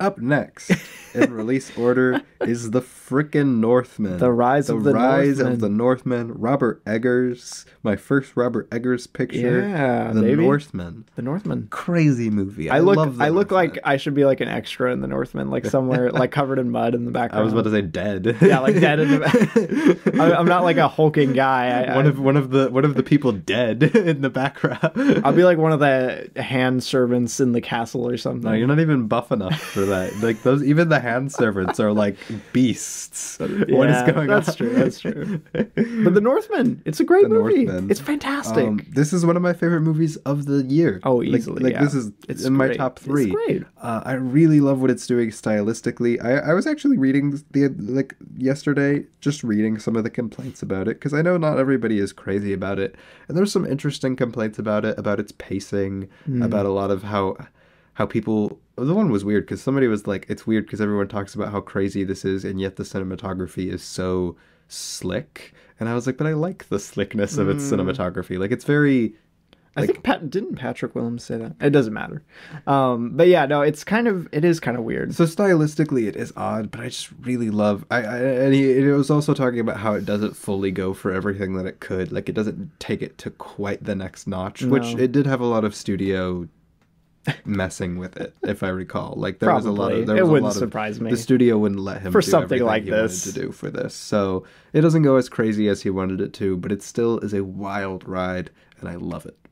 Yes, it's very, very good. It's good. I love Anya Taylor-Joy's performance in this, especially. It's probably my favorite performance from her. It's really well blocked and pretty well shot too. Yeah, like I really love being in this movie. I love the action. I love the plot. It's got a real energy to it. I gotta admire it. I enjoy the characters a lot. I don't know. This is my kind of movie. Yeah, it is very much his kind of movie. I gave it a 4 out of 5. Very, very close. I want to give it a 5 on a rewatch, maybe. Kimmy. Yes, Kimmy. You are a 5-star. Look, here comes Apollo 10.5.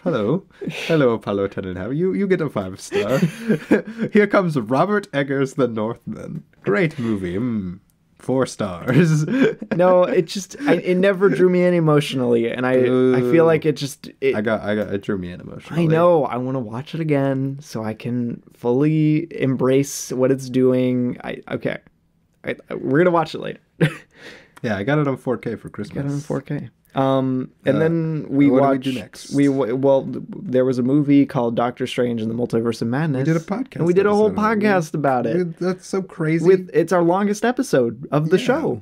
And it features our good friend of the podcast, Yossi. Yeah, very, very cool. Go check that out. Yeah. I still give it a 3.5 out of 5. I have since that episode given it a 4 out of 5. So Very nice. Very great nice. film. Great film. Up next, I watched Along for the Ride. Along for the a Ride. Netflix original rom-com. Rom-coms? Yeah. You know, rom-coms are kind of a mixed bag most of the time. Movie. It's a movie. It's a high school rom-com. It's a Netflix high school rom-com. And that's about all you need to know. I gave it 3 out of 5. There you go. Moving on. Very nice. What happened next? Next, we watched the second best action movie of the year, and also one of... It's not the second best action movie. What do you mean? It's not. What are you talking about? What else is there? I'm talking about that. Well, that's not an action movie. That's an action movie. Okay, never mind. Okay, scrap everything I said. It's a great action movie. This year had a lot of great action you should call movies. The Northman an action movie. This year had a lot of great action movies, and this was one of them. It's called Top Gun Maverick, and it's directed by one of the best modern directors. Or wait, no, I thought it was. It's produced by. Holy moly! I do not think this is one of the best modern. Why did I think it was Christopher? Joseph McQuarrie? Kosinski directed this, which he directed Tron Legacy, Oblivion, and Spiderhead. Okay, never mind. I'm okay. Shaky at best track record. Joseph Kosinski, I like your movies, but you are not one of the best directors currently. You were thinking of Christopher McQuarrie. I was thinking of and Tom Cruise being the executive producers on this. Yes, which they are a match made in filmmaking heaven. And I can't wait for the new Mission Impossible movie. But yeah, Top Gun Maverick, it's phenomenal. It's one of the best like crowd pleaser movies of this year, easily. It's really good. Whatever. I don't know. It's not. It's a joy, Top Gun has a joy. never been my cup of tea. This was not my cup of tea. It pulls off what it does very, very well. It's a very good-looking movie. I probably will never personally seek out to watch it again. Mm-hmm. I'm not that crazy about it. That finale, Micah. The finale. I don't it's a good finale, but I don't get. Okay, I don't get emotional into it at all. I could care less. Aww. I like Miles Teller and I like Tom Cruise, but this just it's not my cup of tea by any standpoint. You make me sad. So it's really just not the movie for me. I still think it's fantastic. Yeah, it's got such a great payoff in its finale, and it's so well shot and edited, and the sound design, it's so good. But I don't get anything out of it personally. Listen, I gave it a 5 out of 5. I gave it a 4.5 out of 5. It's still fantastic. It's just not my favorite. Fair enough. Up next, I watched Sneakerella. I'm a little sad that I didn't catch this one because I actually wanted to see it. A weird musical version of Cinderella about a guy who makes sneakers. Nice. It does some some cool things. I don't like its musical numbers. I wish it wasn't a musical. Its musical numbers are kind of bad and stylistically kind of bad. That sucks. But outside of that, it's pretty cool. It's fun. It's nothing crazy. It's a Disney Channel movie. But it's fun. I like the kid who makes the sneakers. I like his sneakers. I like his sneakers. Like his fine movie. I liked his sneakers. Thank you. I gave it a 3 out of 5. Nice. And then we went out to the theater yet again, and we watched. Again, not in timeline order here. I know. But we watched Firestarter, the remake, which is Firestarter. Not something I would have paid to go see in the theaters. But we woke up one morning, and our parents were like, "You want to go to the theater?" And I'm like, "Heck yeah, we want to go to the theater." And we watched Firestarter, and it was not great. It's not bad. It's not great. I think it's a little bad. It's a little bad. It's a little bad. But it's not like the worst. A little bad. It's bad with a lowercase b. It doesn't really do anything well. There's ideas. It's got ideas. Zac Efron is here. He's the dad. It's passable. Really, the highlight of the movie for me is we went and saw it in the theater, so we got to see the Nope trailer before. Oh yeah, we got the Nope trailer. And the Nope trailer was phenomenal. And the Don't Worry Darling trailer. Which is also one of the best trailers. Which is one of the best trailers of the year, and we'll get to that later. But yeah, Firestarter, not my thing. Neat ideas. A pretty all right cast too. I don't even like the stupid execution of this. I just don't like the story at all. I think it's a dumb story. So yeah. I gave it a 2 out of 5. I gave it a 2 out of 5. Not my thing. Up next, Chip and Dale. Chip and Dale. Rescue Rangers. I was a huge Chip and Dale fan growing up. And this movie still has a lot of its charms. I actually rewatched it. Cool. I want to give it another shot, honestly. It's got a lot of charm. It's not as good. Has its charms. It's not as good as anywhere near as good as something like Who Framed Roger Rabbit. No. But it does hold a lot of very similar charms. This is just like diet Who Framed Roger Rabbit. That's a little bit stupider, a little bit more modern. Yeah. I don't know. It's fun, but it's nothing crazy. Our mom has said that Firestarter was not a good movie indeed in the chat. Hi, Mom. Hi, Mom. But yeah, Chip and Dale Rescue Rangers. It is fun, but it's not great. Yeah, that's what I say. Still something I'd go back to. I like some of the crafts in it in terms of the cameos. It's too digital for my taste. J.K. Simmons Gumby. Very fun. That's my counterpoint. I gave it a 3 out of 5. I also gave it a 3 out of 5.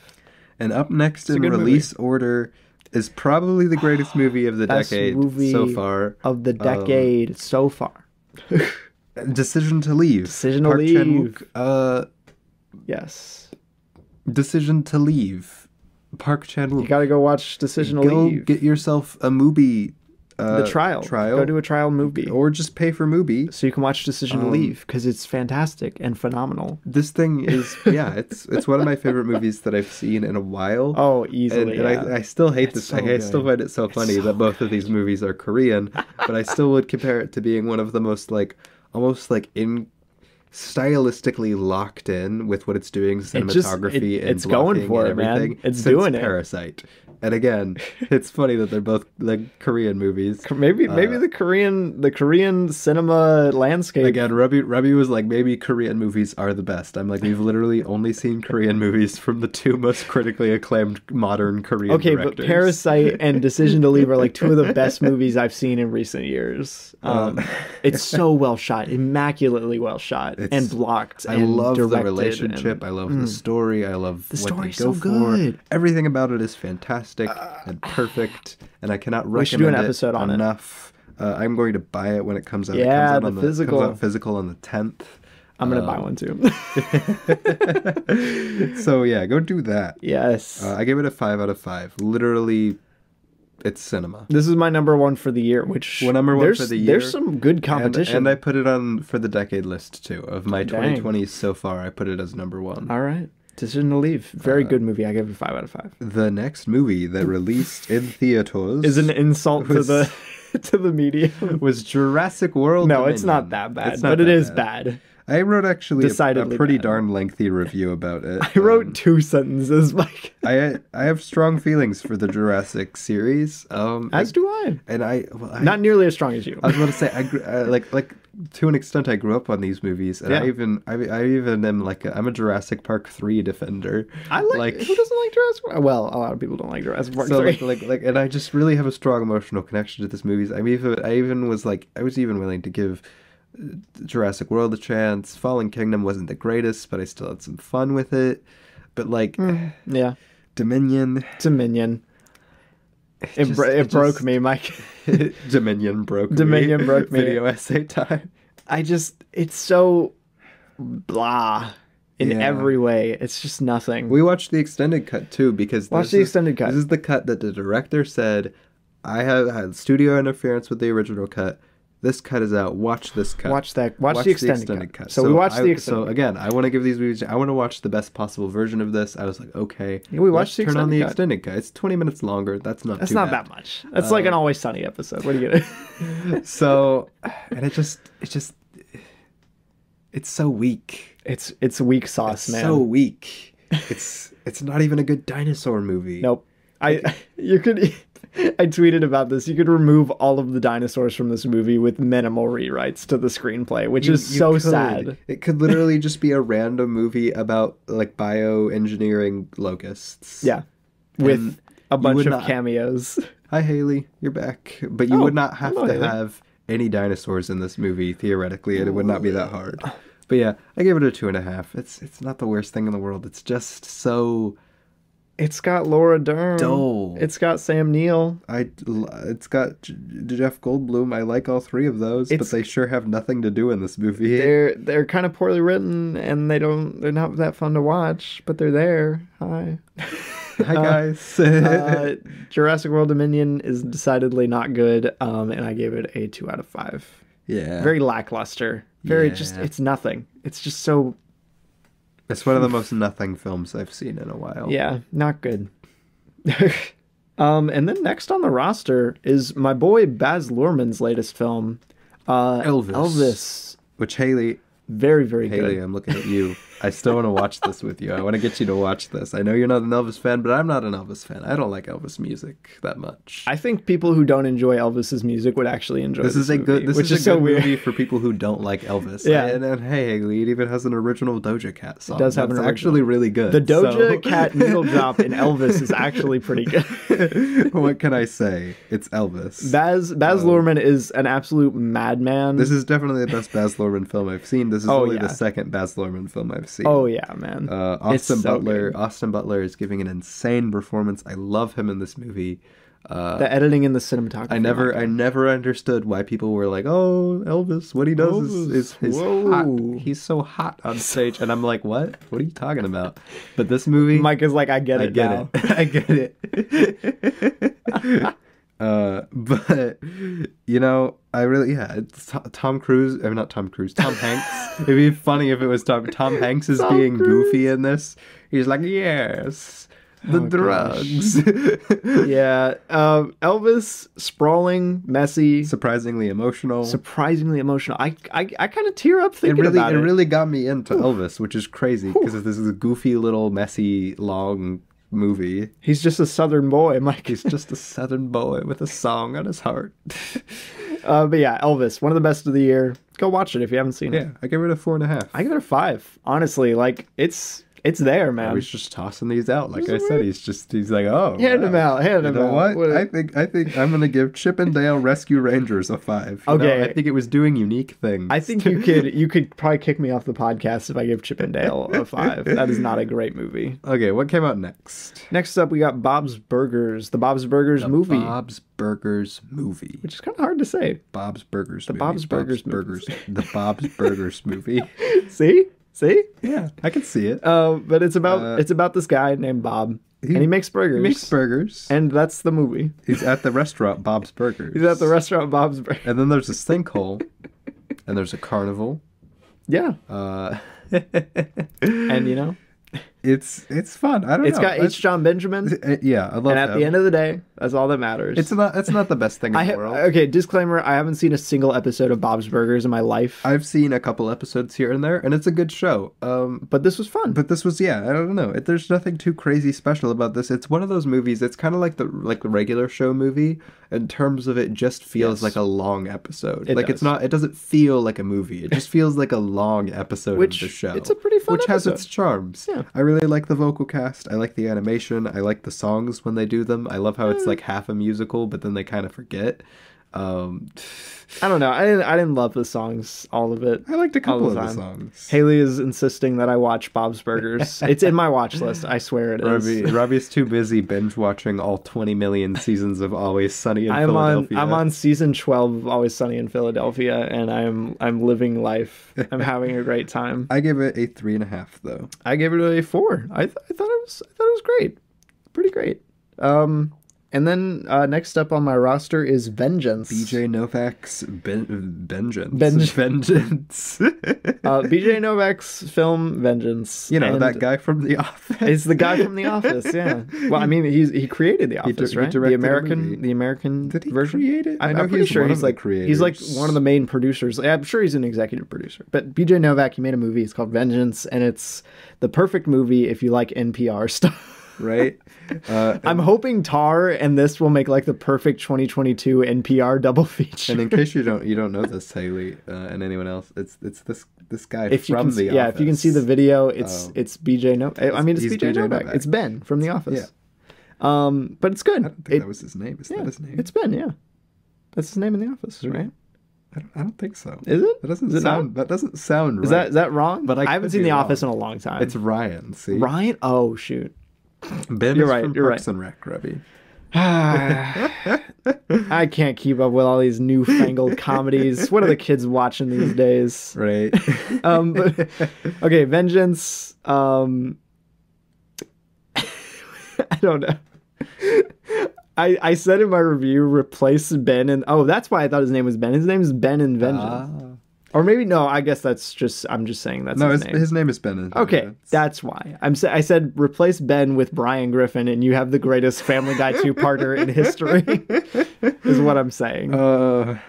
That would be true. Vengeance is interesting. It's well shot. It has some cool ideas. It's got some good monologues. It's just not quite there in any sense. Like, it's a cool directorial debut. Props to BJ Novak. Yes. This is fun. Yes, it's good. It's great. It's just never quite there on anything. It doesn't pack as much of a punch as I want. It's a little self-serious. But like, I guess that kind of comes with the material that they're touching on. Well, it's self-serious to the point where they kind of killed their own like punchiness of their message. Yeah. It takes itself too seriously, so the big finale doesn't really like it. Just it doesn't hit the way I want it. It just feels like that's exactly what you would think from something this self-serious. But Vengeance, cool movie. I liked it a lot. I give it a 3.5 out of 5. I give it a 4 out of 5. Solid. Quick shout out to Patrick Willems' film that he put out this year, Night of the Coconut. Great film. You should go watch it on Nebula if you can, if you want to, if you can. Use my Nebula. use my Nebula. That's the dream right there. Gotta get the Nebula deal, Robbie. Exactly. But it's about a coconut and Patrick Willems. It's a very long stretching thing from all of Patrick Willems' videos has a coconut in it. It's a great little movie. I'm honestly really surprised it's as good as it is. But like, Night of the Coconut. It's a great movie. Go watch it. Also, quick mention, I watched another Isaac Rodriguez film this year. It's called A Town Full of Ghosts. It is the worst thing I've seen from him, and it's still not all that bad. Just boring. It's his most boring that I've seen, which is a shame because half of the enjoyment I get out of his films is how like wild they are. So yeah, he needs to have a good gimmick. Yeah, no, this one it's set in like a ghost town with like a person trying to do a startup for like a theme park or something. It's weird, and it doesn't really come together at all. It's like his weakest film. But up next, I give it a 3 out of 5. Up next, we have Minions: The Rise of Gru, which compared to Minions, is miles better. Compared to Minions, this is so much better than Minions. This is like Citizen Kane. This is Citizen Kane compared to Minions, but it's still pretty bad. Yeah, I don't know about bad. Bad's too harsh, but it's not good. It's so incredibly plain. It's plain. It's very vanilla. Everything about it is vanilla. Everything about the plot that they go with is plain, feels done before, feels cliched. It's like the Minions aren't even that bad. And the Minions are the worst things in the world. I want to personally murder them. And the Minions they're fun. Like, I don't know. Like it's not that bad. But it's just so I will not like there's nothing about it that would make you want to watch it again. Put that on the blurb for the review. It's not that bad. Minions: The Rise of Gru. It's so empty and soul-sucking, unfortunately. Although, okay, quick shout out to Wise Blood, one of my favorite musicians. She has an original song in this, and it's actually pretty good. But yeah, I give it a 2 out of 5. I give it a 3 out of 5. I give it a 3 out of 5. It's pretty good, actually. Wow. That's what you just That's said. what I said. I said it's That's pretty what good. you said. It's pretty good, actually. I'm just receiving word from my mom in chat that our sister apparently didn't even finish the movie. She fell asleep. We were watching this together in the car on a road trip. Dude, I forgot she was watching it with us. She fell asleep. That's wild. I mean, understandable. This just in, breaking news from my mom in the chat. But yeah, no, it was something. It was a movie. Yeah. Speaking of another movie, Where the Crawdads Sing. Unfortunately, no singing crawdads. No singing crawdads, which, after watching... Which is why I didn't watch it. After watching The House, I was like all amped up. I was like, oh, tiny little creatures and critters singing musical numbers. That sounds great. And then it was like a very, very serious movie. and it got me a lot more emotionally invested than I thought it would. But I'm still a little upset that I didn't get singing crawdads. But Jimmy, I want to stay in the mosh. I want to stay in the mosh with the crowd. With the crowd. I don't think you know what the movie's about. And then she like pushes Jimmy off of a tower or something. I don't know. Supposedly the book is a lot better. But like, I don't know, it just kind of, it's very amateurish and kind of blah. Daisy Edgar Jones, she's good in this. She was good in Fresh too. Is it a first time? Yeah. Olivia Newman, she had directed another film before, I think. Yeah, First Match, which is a feature. And I haven't seen it, but you can tell this is from a rather unexperienced director. But yeah, Where the Crawdads Sing, it's fine. Writing out pretty good. All of our comments are pretty funny. The comments are... We are getting requests to not do the accent again for Where the Crawdads... And Haley says it's Where the Crawdads Sing, not the Crawdads Sing. I know, but I wanted to see the crawdads singing. That's the whole appeal. That's the appeal of the crawdads singing. But yeah, I don't know. Why would you show me something I can't have? But yeah, moving on. We have another film. It's called Nope. We've got to go see it at theaters. We have to watch it in the theater. Yeah. And it was awesome. Because it's the second best movie of this year. Probably. And it's directed by Jordan Peele. Jordan Peele. That was our first Jordan Peele movie in theaters. We didn't get to catch the other two in theaters. I thought we didn't watch Get Out until after this. Yeah, we didn't. I'm saying we didn't get to catch the other two in theaters. Okay, so I thought you meant like the other two in theaters. Okay. But yeah, this was so good. This is one of the best movies of the year. So good. The kind of, it's really not that hard to read. I find it interesting that people are like, what does Nope mean? I feel like it's pretty clear on what it means. People are like, I don't know. People are like, the monkey stuff meant nothing. And no, you're wrong. That's the worst thing. Jupe is amazing in this. Stephen Yeun. Daniel Kaluuya, Keke Palmer. Those are that's like the best leading cast maybe of the year. They're so good. Brandon Pera. He's so good. Everybody's good in this. They're good. The cinematography is gorgeous. The plot is great. The climax is so much fun. It's just such a fun movie. It's creepy. It's fun. It's cool. Stephen Yeun as a cowboy. Haley has described Nope as eerie in the chat. Which is a good as a cowboy called Jupe. Jupe. The Star Lasso experience. Micah, he owns a theme park. He has a custom-made jacket with a UFO on it. It's so cool. Okay, if you don't know anything about Nope, go watch it. And then one of the best movies of the year, for sure. You won't regret it, I hope. I give it a 5 out of 5. I give it a 5 out of 5. It's so good. I honestly think I marginally prefer it to Get Out, but it's very, very close. That's close. That's so tough. I think Get Out has a more accessible screenplay for sure. It does. Yeah, it is. Up next, Rebby. Up next, I got Glorious, a little indie. Little ditty. Haley has asked you to stop thirsting over Stephen Yeun, Micah, in the chat. No. But it's called Glorious. It's directed by Rebecca McKendry, and it was a lot of fun. It's got J.K. Simmons as a space god.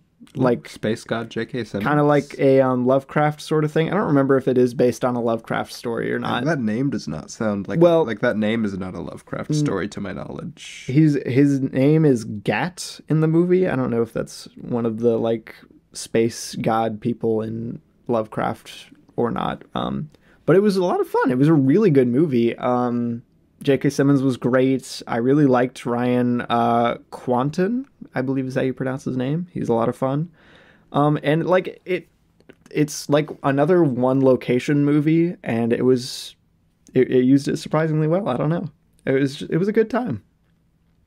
I liked it a lot. Yeah, and I gave it a 4 out of 5. That's what I thought. That is one of the Lovecraft gods. Is it Gat? Yeah. Okay, well there you go. It's a Lovecraft story, but it's not actually a Lovecraft plot. They just use one of the Lovecraft gods. Yeah, because in the movie, he Gat is trapped inside of a bathroom stall for the whole movie. You never see him.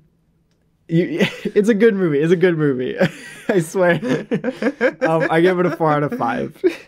Up next was the Apple TV Plus original animated movie by very, very sore loser and not great person John Lasseter. But directed by Peggy Holmes. So yeah. It's fine. It's whatever. Fine, yeah. I think Simon Pegg's kind of out of place. Yeah. I don't think he gives that good of a performance here. The world building's not that fun. The plot's it's fine. It's whatever. It's a fine movie. It's like the worst Pixar movie. Yeah. I've seen. I put it's like Inside Out, but worse. But worse, yeah.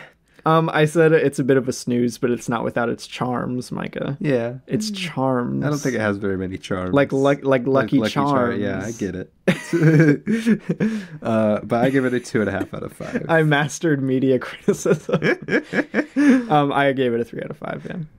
Then up next on the old release slate was Prey. Prey. A prequel to the Predator movies. Which we have never seen a Predator Never seen movie. Predator. Not a single one. But this looked cool. It was cool. It was cool. And it's really lame that it's in English, I have to say. We should have watched the dub. I'm convinced now. We should have watched the dub. It should have just been in Comanche. It should have just been in Comanche to begin that with. would have been very cool. I don't like dubs, so that's why we didn't watch the Comanche dub, but it should have just been in Comanche. You know, I hear from people who watch the dub that the dub is better, so we'll see. I don't know. Maybe I'll revisit it. Cool story. It was great. I really like Amber Midthunder's performance. She's really, really fun. She is really good in this, and like she's kind of carrying the whole movie. She's just such an engaging lead to watch. Right. The action's fun. The action is really well staged. The Predator is really goofy to be in this location.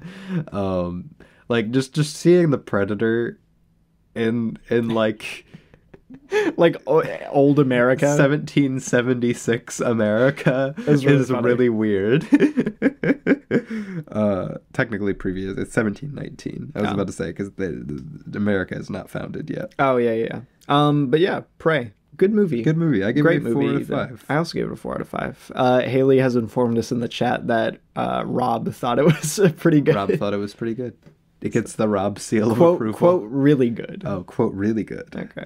Up next, what do you have, Rabbit? I have a little Netflix film called Day Shift. It's got Snoop Dogg. It's got Jamie Foxx.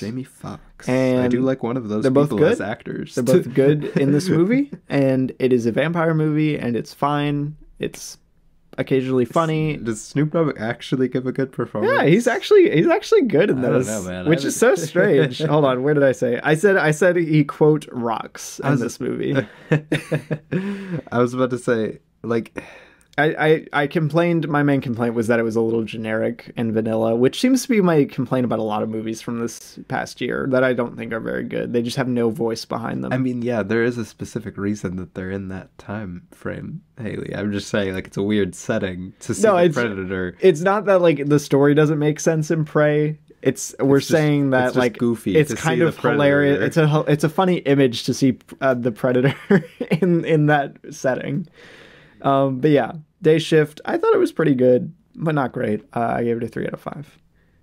And then I watched another indie film. I keep watching a bunch of indie films, which is good. So many indie films. It's good. I watched something called The Immaculate Room with Emile Hirsch in it. I wanted to watch more of his work.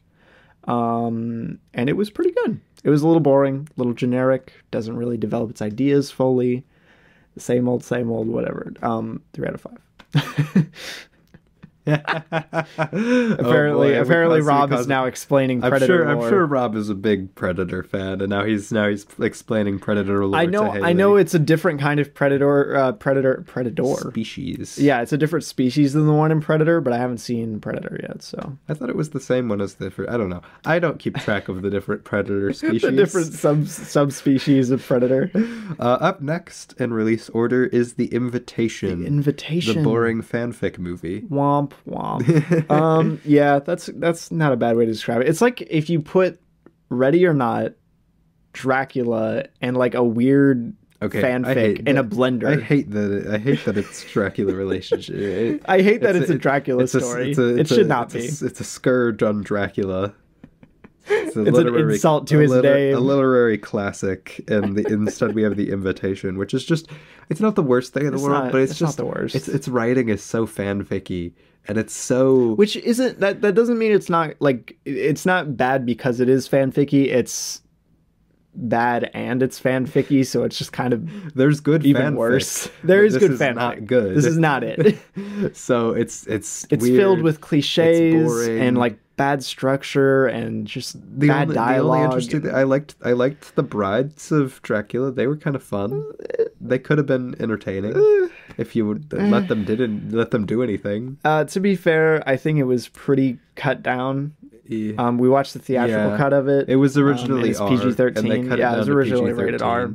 And you can tell. It's funny because where we watched this on, like, this must have been cut down pretty close to release because they had the full subtitles. They had the full subtitles with like all the profanity with all the language in it. So we'd weird. Be watching, and a character either just wouldn't say that, or like they would rephrase it or dub it or something, like a different phrase or something, and like the F word would just come up in the so subtitles. Weird. And it was just why not just make it R?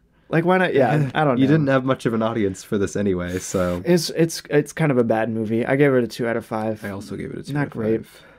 We're hitting our 2-hour point. I know. We only got a little bit to go. We're almost there. We're like 2/3 of the way there. Yes, we're so close. I swear.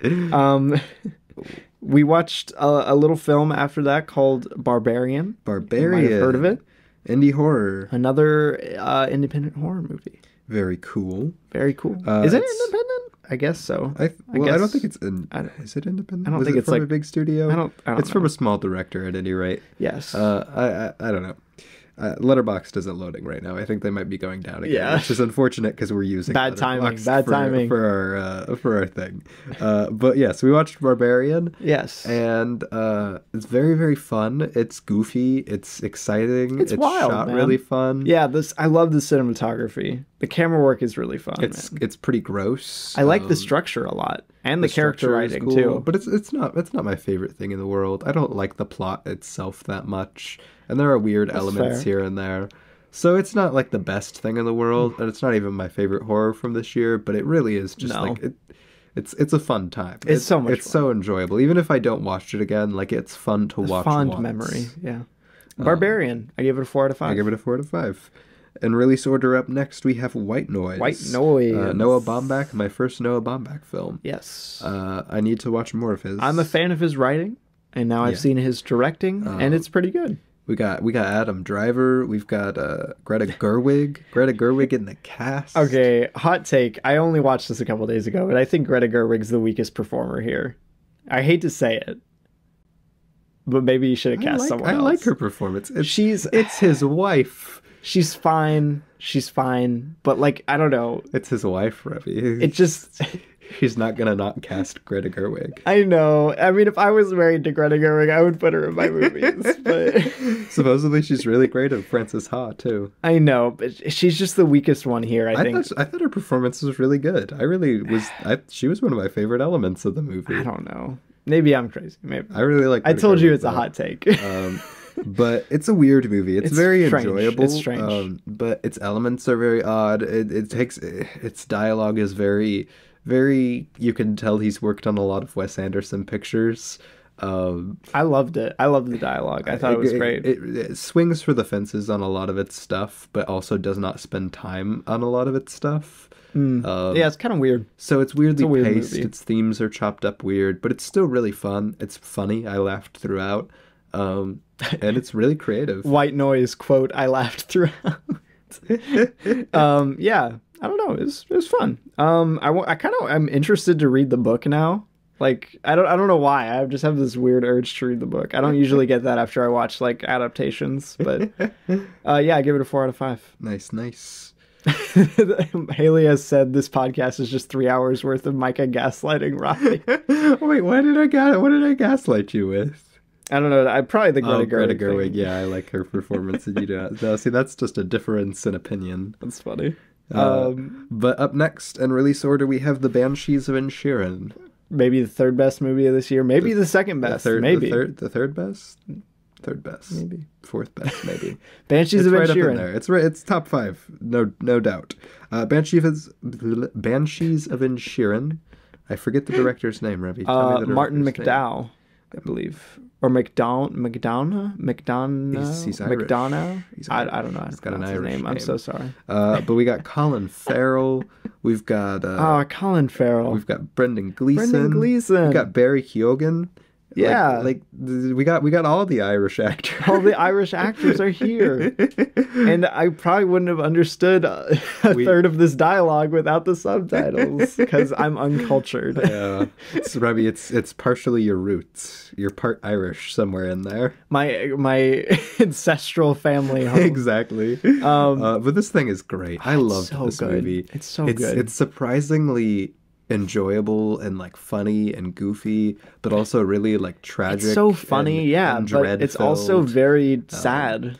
And it's this really neat tonal blend of just like goofy people doing goofy things and like really sad. It's really well paced, which I did not expect with a plot like this. It's incredibly well paced. I can't believe they took, again, somebody was talking about how much of a feat it is to write a story where the entire 2-hour movie plot is just one guy does not want one guy to talk to him. Right. That's the plot. But yeah, Banshees of Inisherin. If you haven't seen it, it's a gorgeous film. It's really well acted and huge recommend. Yeah, big recommendation. Scottish. Well, we have been told in the chat that it's our family is more Scottish. Like, okay, we're very we have more Scottish, but you guys said the other day that we have some Irish somewhere in there on one side. I could have sworn Banshees of Inisherin was an Irish. Banshees of Inisherin is very Irish. We are more Scottish, but we are Irish. Scottish, yes. But I'm pretty sure we got some Irish mixed in there too. But yes, Banshees of Inisherin. Fantastic, phenomenal. So good. I've been nonstop thinking about it if it wasn't for the fact that I've been nonstop thinking about a lot of movies lately because there's a lot of fantastic movies. There's so many good movies this year. Speaking of not good movies, though.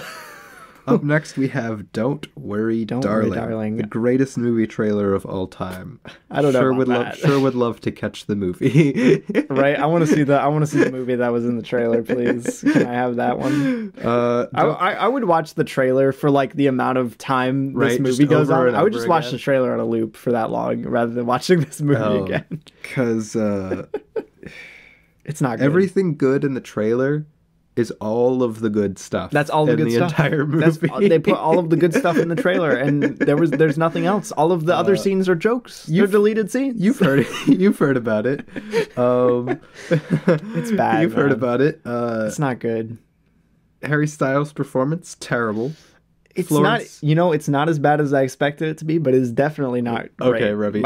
Anytime he's doing any of the conflict scenes, he's like, "But Florence, you've got to understand. I did this for us." He's just okay. It's a weak performance, and it's a terribly written character. That's true. So it's like the worst combo. Reddit Discord Harry Styles.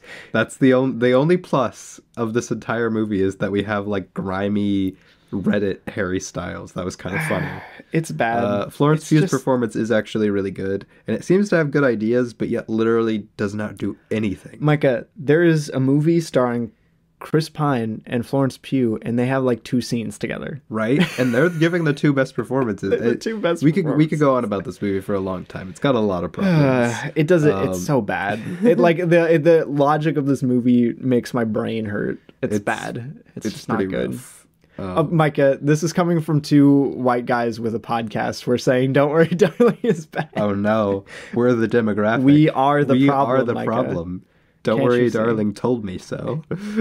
But yeah. Mine went. I accidentally clicked back. No, Micah. I don't have my list of the films Micah's that got I no didn't films watch now. With you. I'm gonna try doing it not in the app. See if that helps. The next film I have up is See How They Run, which we went and saw in the theater. It's Diet Wes Anderson. Well, I don't know about that. It's Diet Wes Anderson. It has Wes Anderson's influences clearly on this director. Yes, it's like Diet off-brand Wes Anderson. But clearly, the director's trying to do their own thing. They have their own voice. They've been clearly inspired by the work of Wes Anderson. Tom George, you made a pretty good movie. A pretty great movie, I would argue. Nothing's loading up. It's got Saoirse Ronan. It's got Sam Rockwell. It's got Adrian Brody. Saoirse Ronan. Saoirse Ronan, honestly, the highlight of this. She's definitely that. She's really funny in this. It really kind of some of the best comedic acting. It really kind of bothers me, given stuff like Grand Budapest and everything. Like in these movies where she doesn't get cast in comedies too often. Yeah. But then she gets put in these comedies and given like 2 seconds.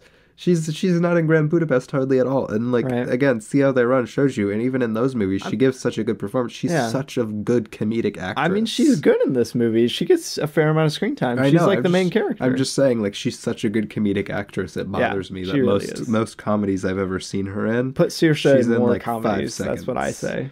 But no, it's not the greatest thing in the world. It's a little sloppy here. It's a little sloppy, a little shaky, little over. I don't know. I don't know what word I was going for. Like overblown, over self-serious. Self-serious isn't the right word, but it's something. Yeah. I think it's like has these delusions of grandeur. And I really honestly don't appreciate some of its messaging in the end. It does this really weird thing that I'm not a fan of. And see, I did miss something. I thought I did. But I gave See How They Run a 3 out of 5. I gave it a 4 out of 5. But I missed something because technically something came out before that. The Woman King. The Woman King. Which I saw in theaters. I haven't seen Haley. it. I haven't seen it. I'm sad. It was pretty good. It was not like the greatest thing in the world, but it was nice to see just like one of those like action like a solid action movie. Yeah, like just a solid. That is nice. It wasn't connected to anything. It was just solid. It had great performances. It had some pretty solid action. The plot's a little weird, but I don't know. Like it's good. Like there's not much to say about it. I do want to see it. I'm looking forward to it. I give it a 4 out of 5. I watched another Apple TV Plus original movie, and also I think it's another A24 movie. It's called Causeway. It's got is it? I don't remember. Yeah. Is it A24 is what I'm saying? I think so. But it's got Jennifer Lawrence in it. Jennifer Lawrence. This is my favorite performance I've seen from her. It's got a really, really nice like style and atmosphere. It's a very minimal movie. It's very slowly paced, but it's very nice. And I don't know. Maybe I'm just going crazy. Maybe I'm off the deep end here. But like I just thought it was really sweet and really fun. Where he's like The Northman, 4 stars. Causeway, you guessed it, 5 stars. But Brian Tyree Henry is really great in this too. He's been in a couple other things. This is way better than his role in Eternals for sure. But yeah, it's good. I liked it a lot, and I gave it a 5 out of 5. That's amazing. That's beautiful. So what came out next, Ruby? Next up, we have the new Steven Spielberg film. We keep getting one. Keep getting new ones. Stevie Wonder. And he's probably the greatest living director. Maybe not. It's questionable. It's arguable. It's up in the air. But it's his newest film. It's called The Fabelmans. It is kind of autobiographical, a little bit. Yeah, like loosely based on the story of his childhood. And it's very good. It's very good. I honestly don't know if I had to pick between Decision to Leave or The Fabelmans for my favorite of the year. I don't know which I would pick. No, Decision to Leave is clearly tops this, but The Fabelmans really is kind of like a marvel, and like really it's phenomenal. It really is just a love letter to, stupidly enough, Spielberg's career, which is weird coming from Spielberg. But like he's earned it, man. I genuinely think like this is a really sweet way to kind of recontextualize his career, kind of examine the stuff that led him down the way he did. But I put it in my review kind of how it kind of takes like something talking about how he feels about cinema and his like childlike wonder he's always kept with his movies, and yet how much like trauma and past stuff he keeps with his movies, how art tears family apart, and yet how his family influenced so much of what he did in his career. Like it's kind of a movie like showing that pretty much always is like split up into these two different things. And it's so good. I don't know. I really love like the character writing in this. Obviously, I think it's probably good because it's based so obviously on like real people. Well, beyond that, it's hard to make something based on real people good, and it's hard to give good performances coming from that. The characters in this are very compelling, which I was not expecting. If I had the cast list able to pull up, I would tell you the name of the guy who plays Sam. But he gives a fantastic performance. Sammy Fabelman, Michael. Sammy Fabelman. Perhaps the greatest protagonist of our age. I saw in praise of this movie somebody talking about how the fact that this movie does not be like, here, you're playing Steven Spielberg, play Spielberg, be Spielberg. It very much, like, you get engaged and you like the character of Sammy before it even ties anything to Spielberg.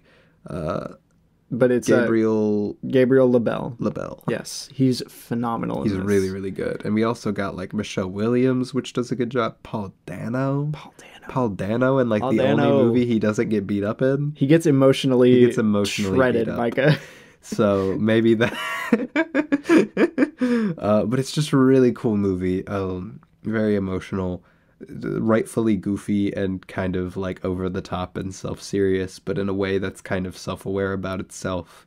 And again, I think very much playing into the themes of how, Spielberg saw movies growing up. I will say, Janusz Kaminski, I believe is how you pronounce his name, the cinematographer who also worked on West Side Story. He's kind of brilliant for real, because this is one of the best shot movies of the year, and like Nope is here, and Decision to Leave is here too. So that's saying something. But yeah, it's a magical movie. It really is. Indeed. And I love it. I'm glad I kicked off 2023 watching that. It's good. I give it a 5 out of 5. I also give it a 5 out of 5. If you can believe it. Yeah. Up next in release order, we have Glass Onion, a Knives Out mystery. What? Which is stupid that it's called a Knives Out mystery. Rian Johnson also thought it was stupid that it was called a Knives Out mystery. It should have just been called Glass Onion. No, it was going to be a Benoit, like a Blanc mystery or something. He wanted a subtitle? He wanted that, like, for them to be like a Benoit Blanc mystery or something. I kind of want a Bond thing going on where it's just like the title of the movie instead of the. But Netflix. Oh no, Haley found the stickers. Haley found the chat stickers. Oh no.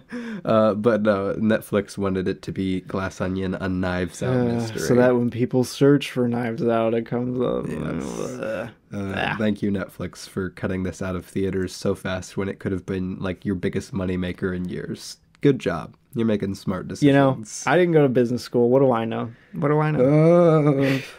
Glass Onion. Theaters were begging to keep Glass Onion in longer. It's crazy. Glass Onion is a very good movie. Very good movie. We got to see it in theaters, which I was excited about. We actually went and saw it with Haley. That was cool.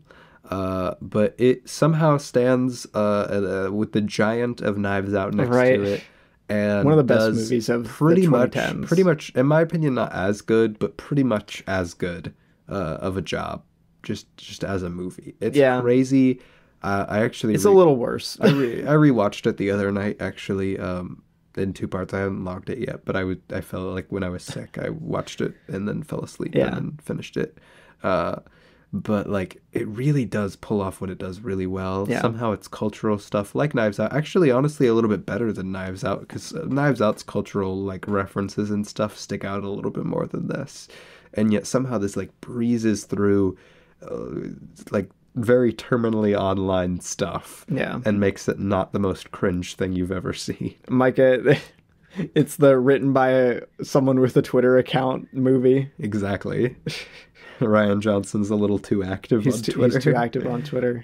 Take it away. Take it away from him. But it really is funny, and I think the mystery is cool. It's not as good as Knives Out, but it's genuinely doing a really good job. It looks phenomenal. Good. The cast is great. If this dropped out of the blue, no Knives Out, I'd be like, oh my goodness, I need more Knives Out. Right? You know? You need more Glass Onion, really. Well, but it's a Knives Out mystery, Mike. Well, it wouldn't have that if there was no Knives Out. But yeah, it's great. I loved it. It's so much fun. I give it a 5 out of 5. I give it a 5. It's it's on the weaker end, but it's there, I think. Then up next, Wendell and Wild, which we did an episode on. No, I thought we did. What is up with this? I don't know what you're doing over here, dude. I don't think we did a Wendell and Wild episode. We didn't. What? We were doing the Scream franchise. I just must be thinking of all the times we've talked about it because we've been doing so many What We Watched episodes. Yeah, but it's good. It's solid. It's not the strongest from Henry Selick. I'm a sucker for Nightmare Before Christmas. Not the strongest from Henry Selick, not the strongest from Jordan Peele, who was on the screenplay. I like Jordan Peele as a co-writer. He's done a lot of like the newer Candyman he was a co-writer on. Which, I liked Candyman. That was fun. But this was just like messy, a little all over the place. Yeah. Which Henry Selick has a tendency to do. Henry Selick is not. Yeah, he's made some classics, man. But he's made some classics, but he's not. His movies tend to get a little messy if they're not very focused. And this one it's touching on a lot, which I appreciate what it's touching on, and I think it does a good job of doing it. But it's just very scattered. Yeah, it's kind of all over the place and doesn't really allow much development for its characters and much of an emotional core for the movie itself. But still fun. I give it a 3.5 out of 5. Haley has claimed that Jordan Peele is the GOAT in the chat, so. But she used one of the stickers, so. Yeah, because she has the stickers. Mostly it's just been cat in box. Cat in box. Cat in another box. I gave it a 4 out of 5. I thought it was great. But not like, whoa, you know. Whoa. I want to give a quick shout out to... quick shout out to Kate Berlant's special Cinnamon in the Wind. It's very good. And if you like comedy specials or Kate Berlant, go watch it. I gave it a 4 out of 5. She's in Don't Worry, Darling. Don't Worry, Darling is an insult to Cinnamon in the Wind. Cinnamon in the Wind isn't even a movie, and it's better. It's so much better. Then what, Rebby? Then what? Then I did a whole Shudder trial thing. A lot of these independent horror movies I watched on Shudder, but I got to see the new VHS entry in the VHS franchise. It's called VHS 99.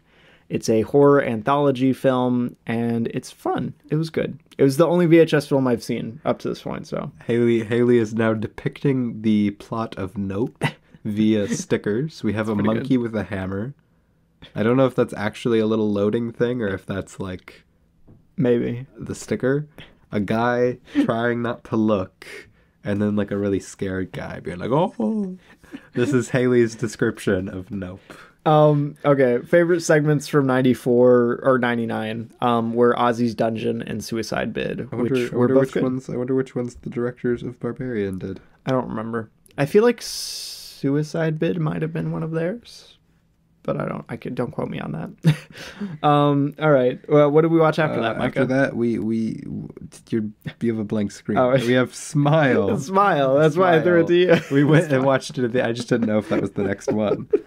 Smile. We went and watched it in theaters. Just me and Robbie. It was fun. It was very fun. Like it was probably one of the most fun experiences I've had with a horror movie in theaters. It was very tense. I liked it. It's goofy. It's stupid. Its plot's paper thin. Its plot is kind of dumb. Its plot's so dumb, but it's a really fun movie with like some goofy horror and like a really fun creature design. I wish they would have used it more. It's a different kind of fun than Barbarian. Otherwise, I would compare them because like they're about the same quality. I think Barbarian and Smile are on similar quality. Barbarian's levels. a bit better.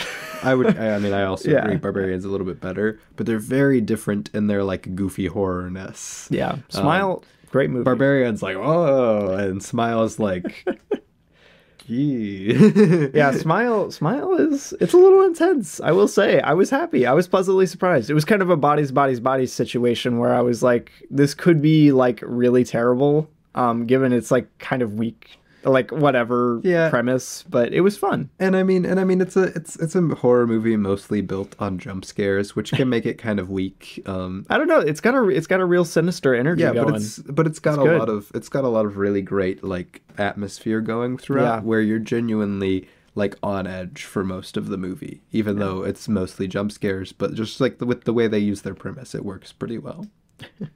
I give it a 3.5 out of 5. I give it a 4 out of 5. It was pretty great. That's crazy. I like Micah said. I just that extra little bit is probably just for the little monster at the end. Oh, I wish they used that more. So cool. It's so cool. I need more cool horror things. Just be cool. Literally, just make cool monsters and put them into a movie. And I will go watch it. 2 things I want from horror: either a really cool slasher, i.e., Scream, or a really cool monster. That's it. Like the Babadook. The Babadook isn't even that good. The Babadook is so great. Haley is praising the car window scene from Smile, which is a great scene. I love that scene. I will see Haley, and I wasn't even that scared during that scene though, because like that's in the trailer, so I had seen that jump scare like that jump scare. Times. That is the scariest part of that. But trailer. I love the way the neck like actually like bends it swivels around. like it like breaks off and like pendulums down. Because I was about to say because I thought it was great. supposed to be like somebody's neck like breaking off and swinging down, but if you look, the neck actually like extends around. It extends and then wraps falls like it pendulum falls down. It's so great. So cool. I love that. That jump scare is so good. All right. I guess next up is Werewolf by Night. It's one of the Marvel one-shot things or whatever. Marvel Disney Plus presents, which is interesting Marvel because they really are trying to make you not think like they put Marvel nowhere on this, no Disney anywhere on it. Like they were like this is our one that's gonna be not Marvel. This was their experiment on that whole different genres all under the umbrella of the MCU for some reason.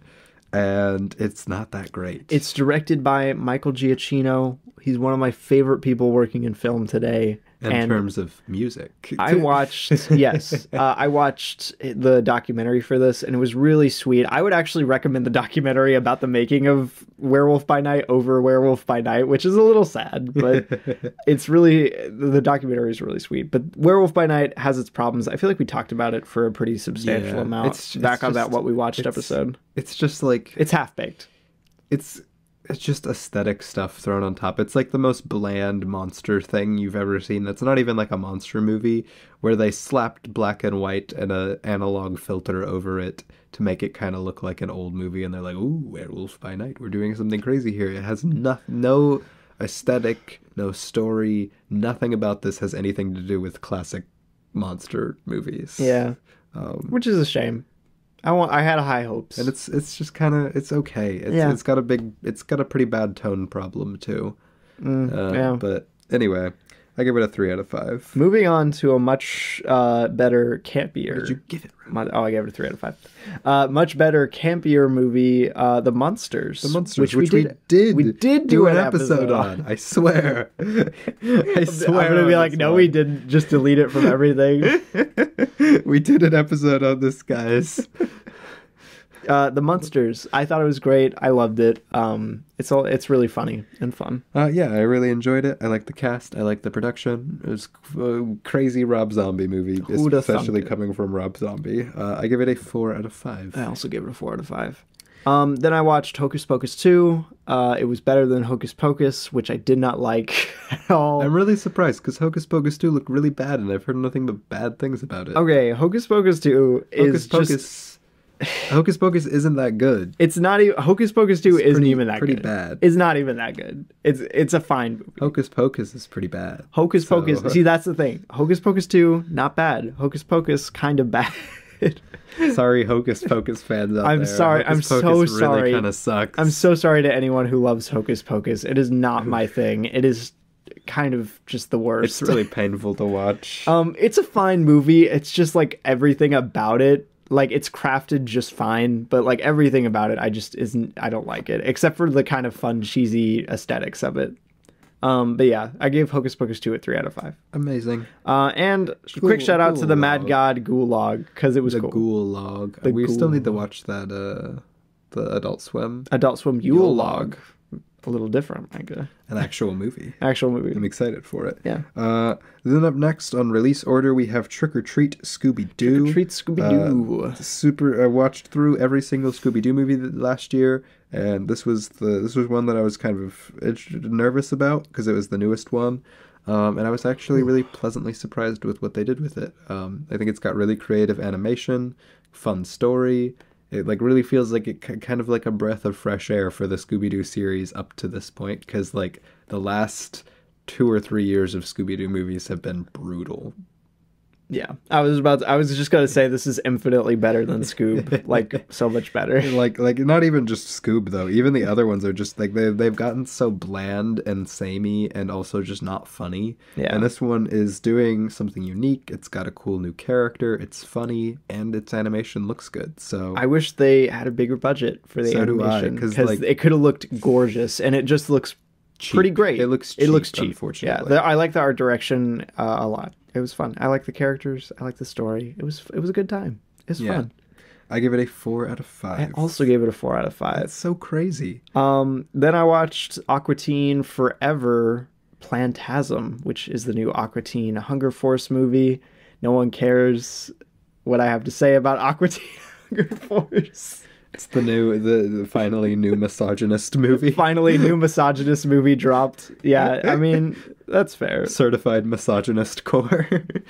Right? I feel like if you're super misogynistic, I don't know, would you like Aqua Teen Hunger Force? I think you would. You think so? Because I think you would take the jokes like straight up. You think you would just like not see that like that it's making fun Master Shake is the worst person alive? Like you'd think it would be like that they're just you're making like finally jokes. a real man. That's so hilarious that he would do that. Like a real man, Master Shake. He's finally a strong man that we need in our media is Master Shake. Ravi, you're gonna get taken out of context. There's gonna be clips everywhere. Finally, the real man we need.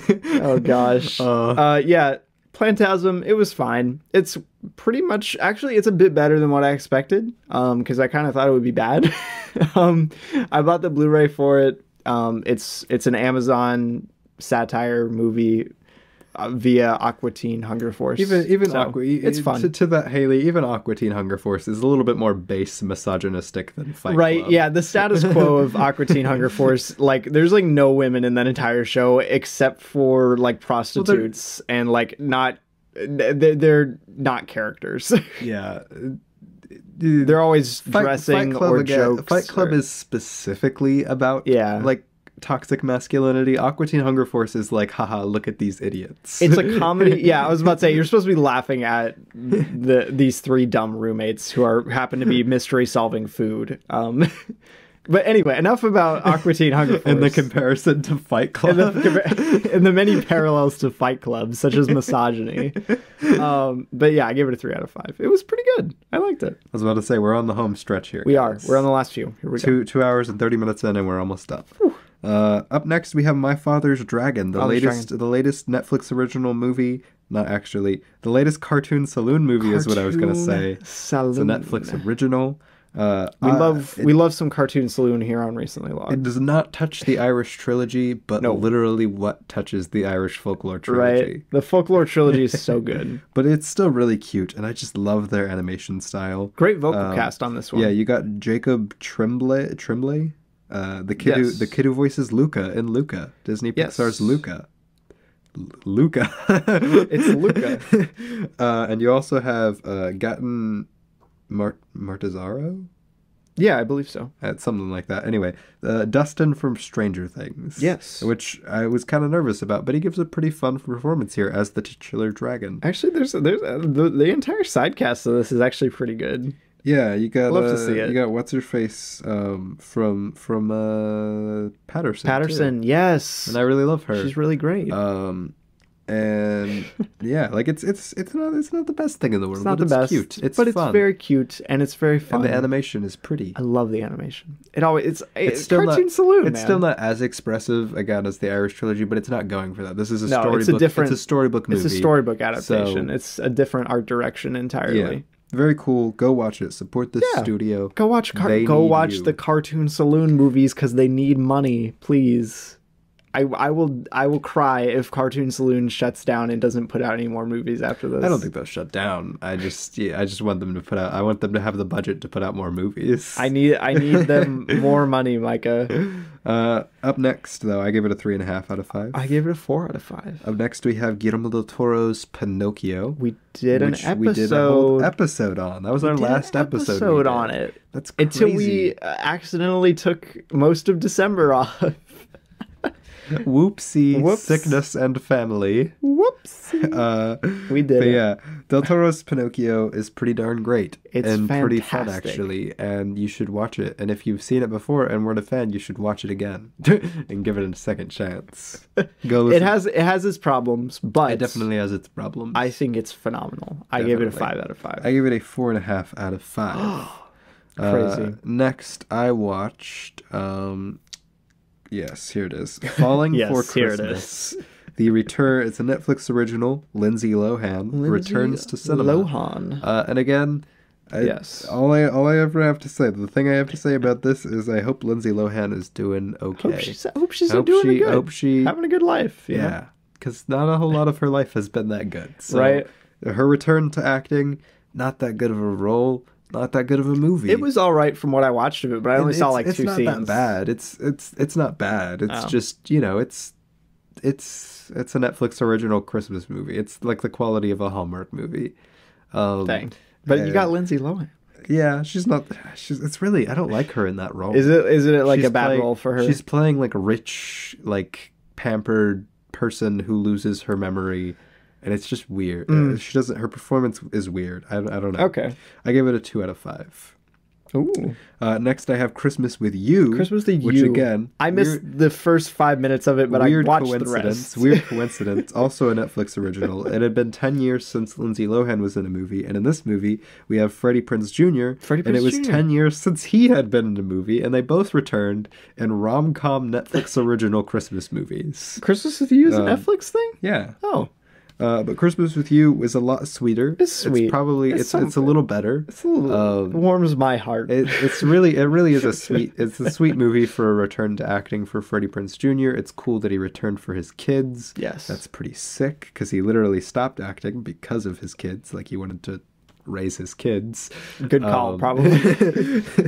Just watch The Fabelmans. It's a good call. And I don't know. I've always been a really big Freddie Prinze Jr. fan. It's laughably bad about the music industry. Like it's just the music industry is laughably incorrect here. Oh, you're just saying like poorly represented. Yeah. Like it just is ridiculous to me because we could not stop making fun of the fact that she's like a 5-time platinum album. That was really funny. Artist. And they're like, I don't know, this new up and coming artist. If you don't give me a new album, you don't give him a new album, you're really not bringing much to the studio. I'm like, what are you? They're gonna drop about? you, man. What are you talking about? This label, she got you 5 platinum albums. That's insane. What are you talking about? She is the in-universe Beyonce. Well, Mike, actually, Beyonce exists in the movie. I know Beyonce exists in the movie. But again, they literally talk about how, like, this doesn't happen to Beyonce, so I don't understand why it's happening to her. Right. Because they're like, we need a Christmas song or you're off the label. It's kind of funny. I don't know. I love Freddie Prinze Jr. He's fun. But I give it a 3 out of 5. All right. And then we watched another film after that, if you can even believe it. Whoa. How did we fit so many films into one year, Micah? We were watching movies? We were watching so many movies. This wasn't even how many movies we watched. This is just how many movies we watched from this year specifically. Wow. We explained it all again. But it's an Apple TV Plus musical called Spirited, and it has Will Ferrell, Ryan Reynolds, Octavia Spencer, and Patrick Page, and many others. Who directed it? It is directed by none other than the Sean Anders of Instant Family and Daddy's Home. Haley has put in the chat. This just in. Micah finds out Beyonce exists. Beyonce exists in the movie because they reference. Yeah, Beyonce. inside the movie Christmas with You, they reference Beyonce. Because I was saying she's like the in movie Beyonce in terms of her apparent success in the movie industry. I mean, not the movie, the music industry, and yet Beyonce in universe is not having any issues, and yet they're like, we need a song or you're off the label. But yeah, Spirited. It's a musical. It's pretty good, but not great by any stretch. It's very shaky, and it would have worked a lot better in just about every way if you put it on the stage instead of on the screen. And casted singers instead of. Luke made a good point when he was watching Spirited. He messaged me. He was like, Neil Patrick Harris would have been a much better fit for Ryan Reynolds' role in this. Okay, but he DM'd me and said, if Neil Patrick Harris was in this, it would be a 5. Ooh, no. And no.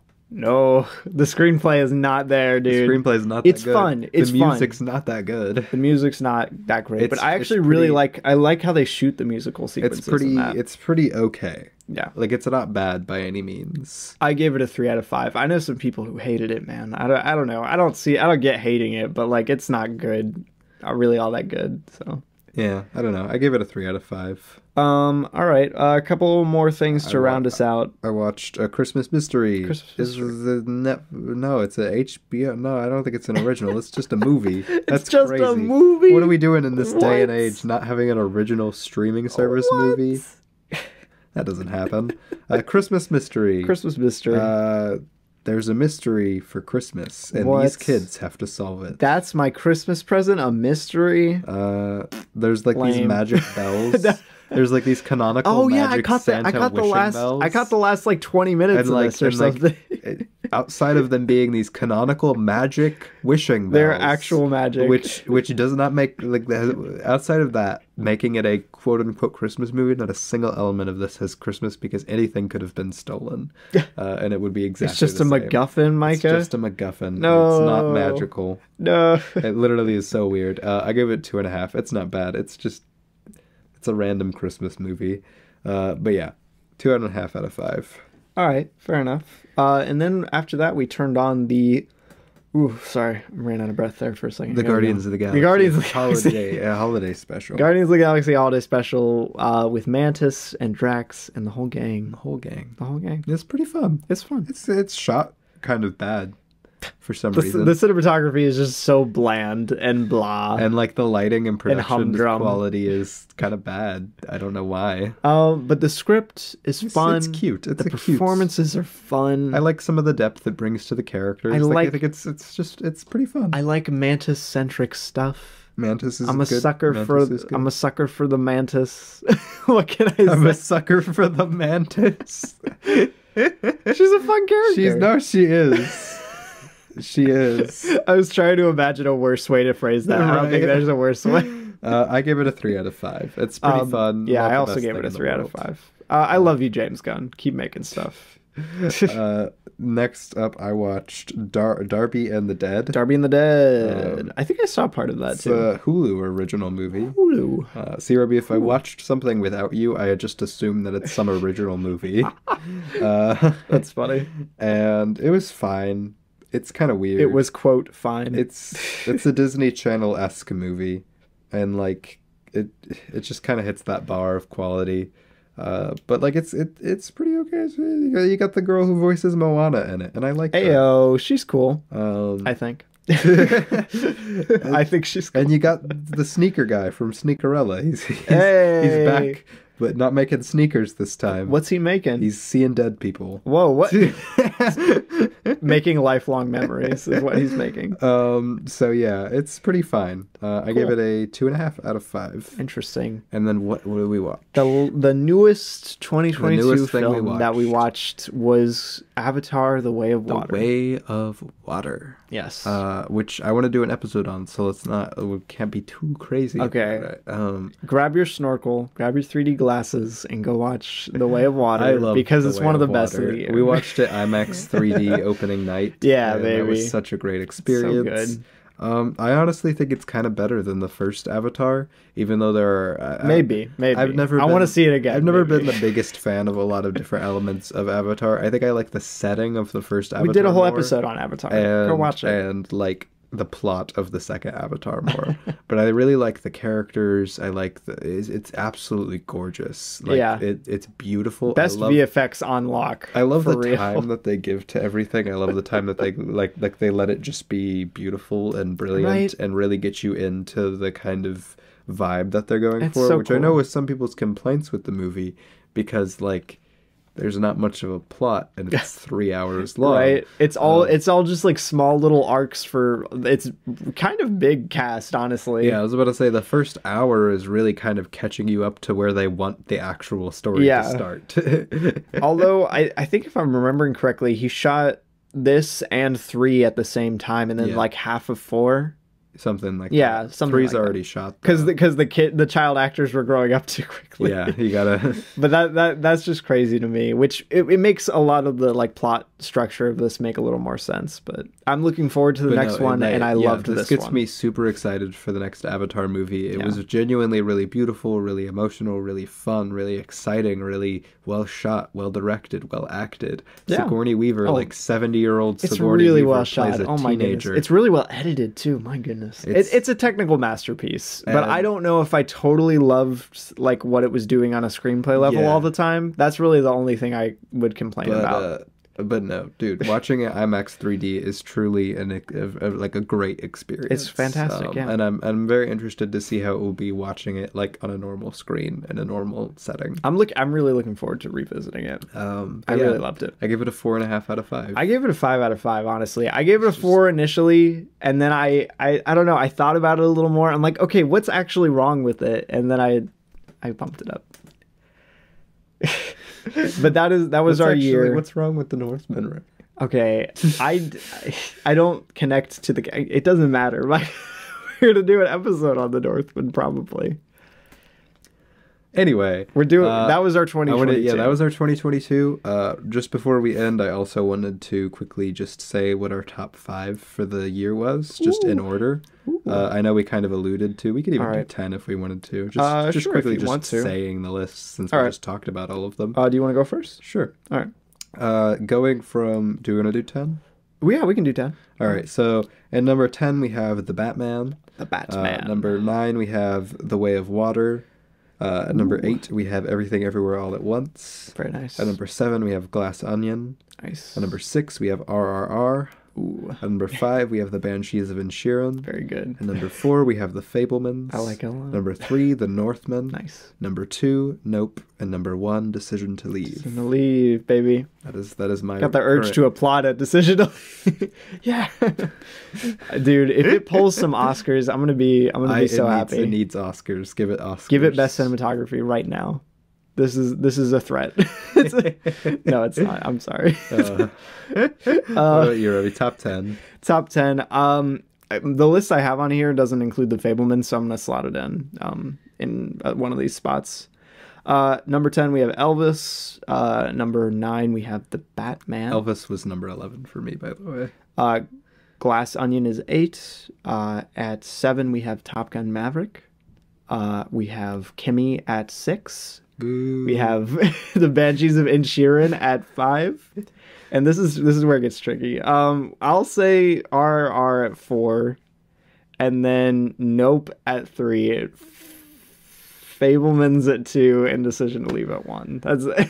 And where's the Northman, Ravi? The Northman. Tell the audience. Northman is number. Tell the listeners at home. It is number 17 in reference to that list. So, but it's phenomenal. It's a great movie. Don't give Robert Eggers more money. Let him make movies. This was it. This was it, Ravi. This was it. He made 2 movies, and they ended up being kind of successful. So the studios were like, "Okay, we'll give you lots and lots of money. Go make a studio movie for us." So he was given a studio budget, and then. The Banshees of Inisherin, Haley says in the chat. And then that's funny. And then they were like, "Oh, we don't really want all that, so make it more acceptable." He puts out The Northman, and it flops. It flops so hard. It loses money, and Robert Eggers is like, "I am depressed." He's going to be in director jail for a little while. Yeah, he lost the budget to be able to make Nosferatu. I think that project got officially canceled. I wanted to see his note. I was so much more pumped for his Nosferatu movie. Because you didn't go see The Northman. Why is he pointing at the viewers? Because you gave it. You didn't go see it either. No, yeah, but because you didn't put it in your top 10. Oh my goodness. The studio heads are like scrolling through. They're like, what did Robbie give? We should give money to more people. What should we do? This is why Robert Eggers' Nosferatu isn't happening. It would have been great. It would have been great. Wasn't Robert Pattinson going to be in it?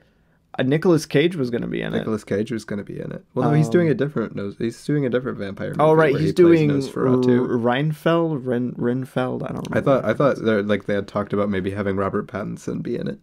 Maybe so. Because they had worked before on The Lighthouse. That's true. But yeah, those were the movies. Those were the top movies. Go watch Decision to Leave. Go watch Decision to Leave. Go watch all of the movies in our top 20s. Check out the content. Go onto our check out any of these movies. Yes. Make your own decisions. A lot of these Decisions to Leave. Most of these movies are like at our top are rated R. They're rated R for good reason. For good reason. Check out the reasons. Yes. Evaluate your life choices. This is like the first year where we've like seen a bunch of R-rated films. It's very strange. Yeah, but some very good movies. Very good movies. Very excited. Yes. There's some great stuff this year. Next week, I think we're doing our most anticipated for this year episode. We're going to be going over the 2023 releases that we're most excited for. Yeah. So tune in for that. Thanks for tuning in to our live stream. Yeah, thanks to everyone who popped into the live stream. Chatted along. Have yourself a Mike and Ike. The official brand tie-in. I got Tic Tacs over here. They're not nearly as good as Mike and Ike's, but nope. They're the lump of coal ones. So I don't know. They're weird. They're cherry flavored. So. Cherry flavored. But yeah, we'll catch you guys in the next episode. Thanks for tuning in. Thanks for listening. Thanks or watching. For listening or however watching. You're consuming this. Yes. Thank you for everyone who tuned in live, too. Oh, and thank you for probably our best season so far, Season 4 of Recently Logged. It was great. Yeah, our channel has performed a lot better. Season 5 starts next week. Season 5. Look forward to it. We've been doing this for a little bit. For 5 years, roughly. Not quite, but close. But yeah, we'll see you guys in the next one. Goodbye.